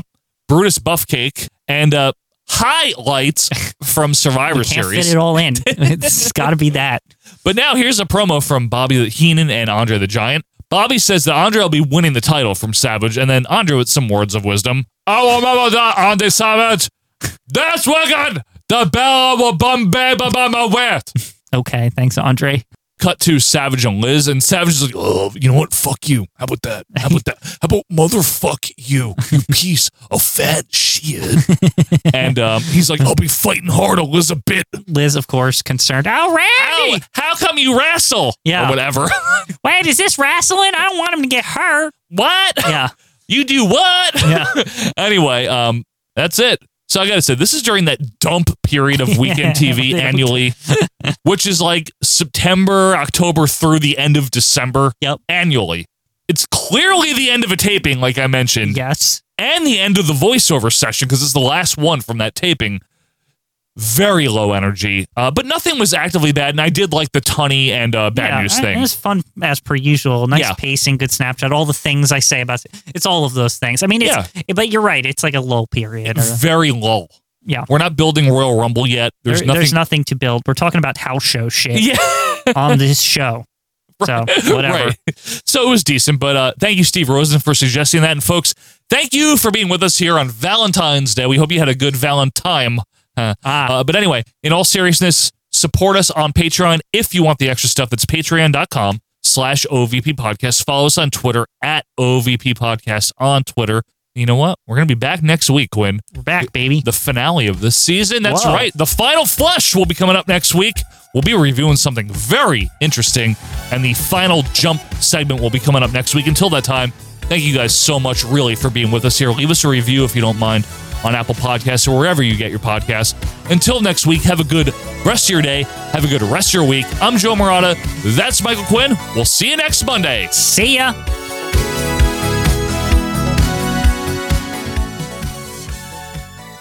These are the biggest and baddest wrestlers in the entire world. And they're waiting to take you on in the ring. Or you can take them on with Acclaim's VCR WrestleMania game. This board game and video cassette puts the wrestling superstars in your corner and gives you the greatest wrestling moves of all time. So go ahead, jump into the ring. And with the VCR WrestleMania game, you'll win. From Acclaim.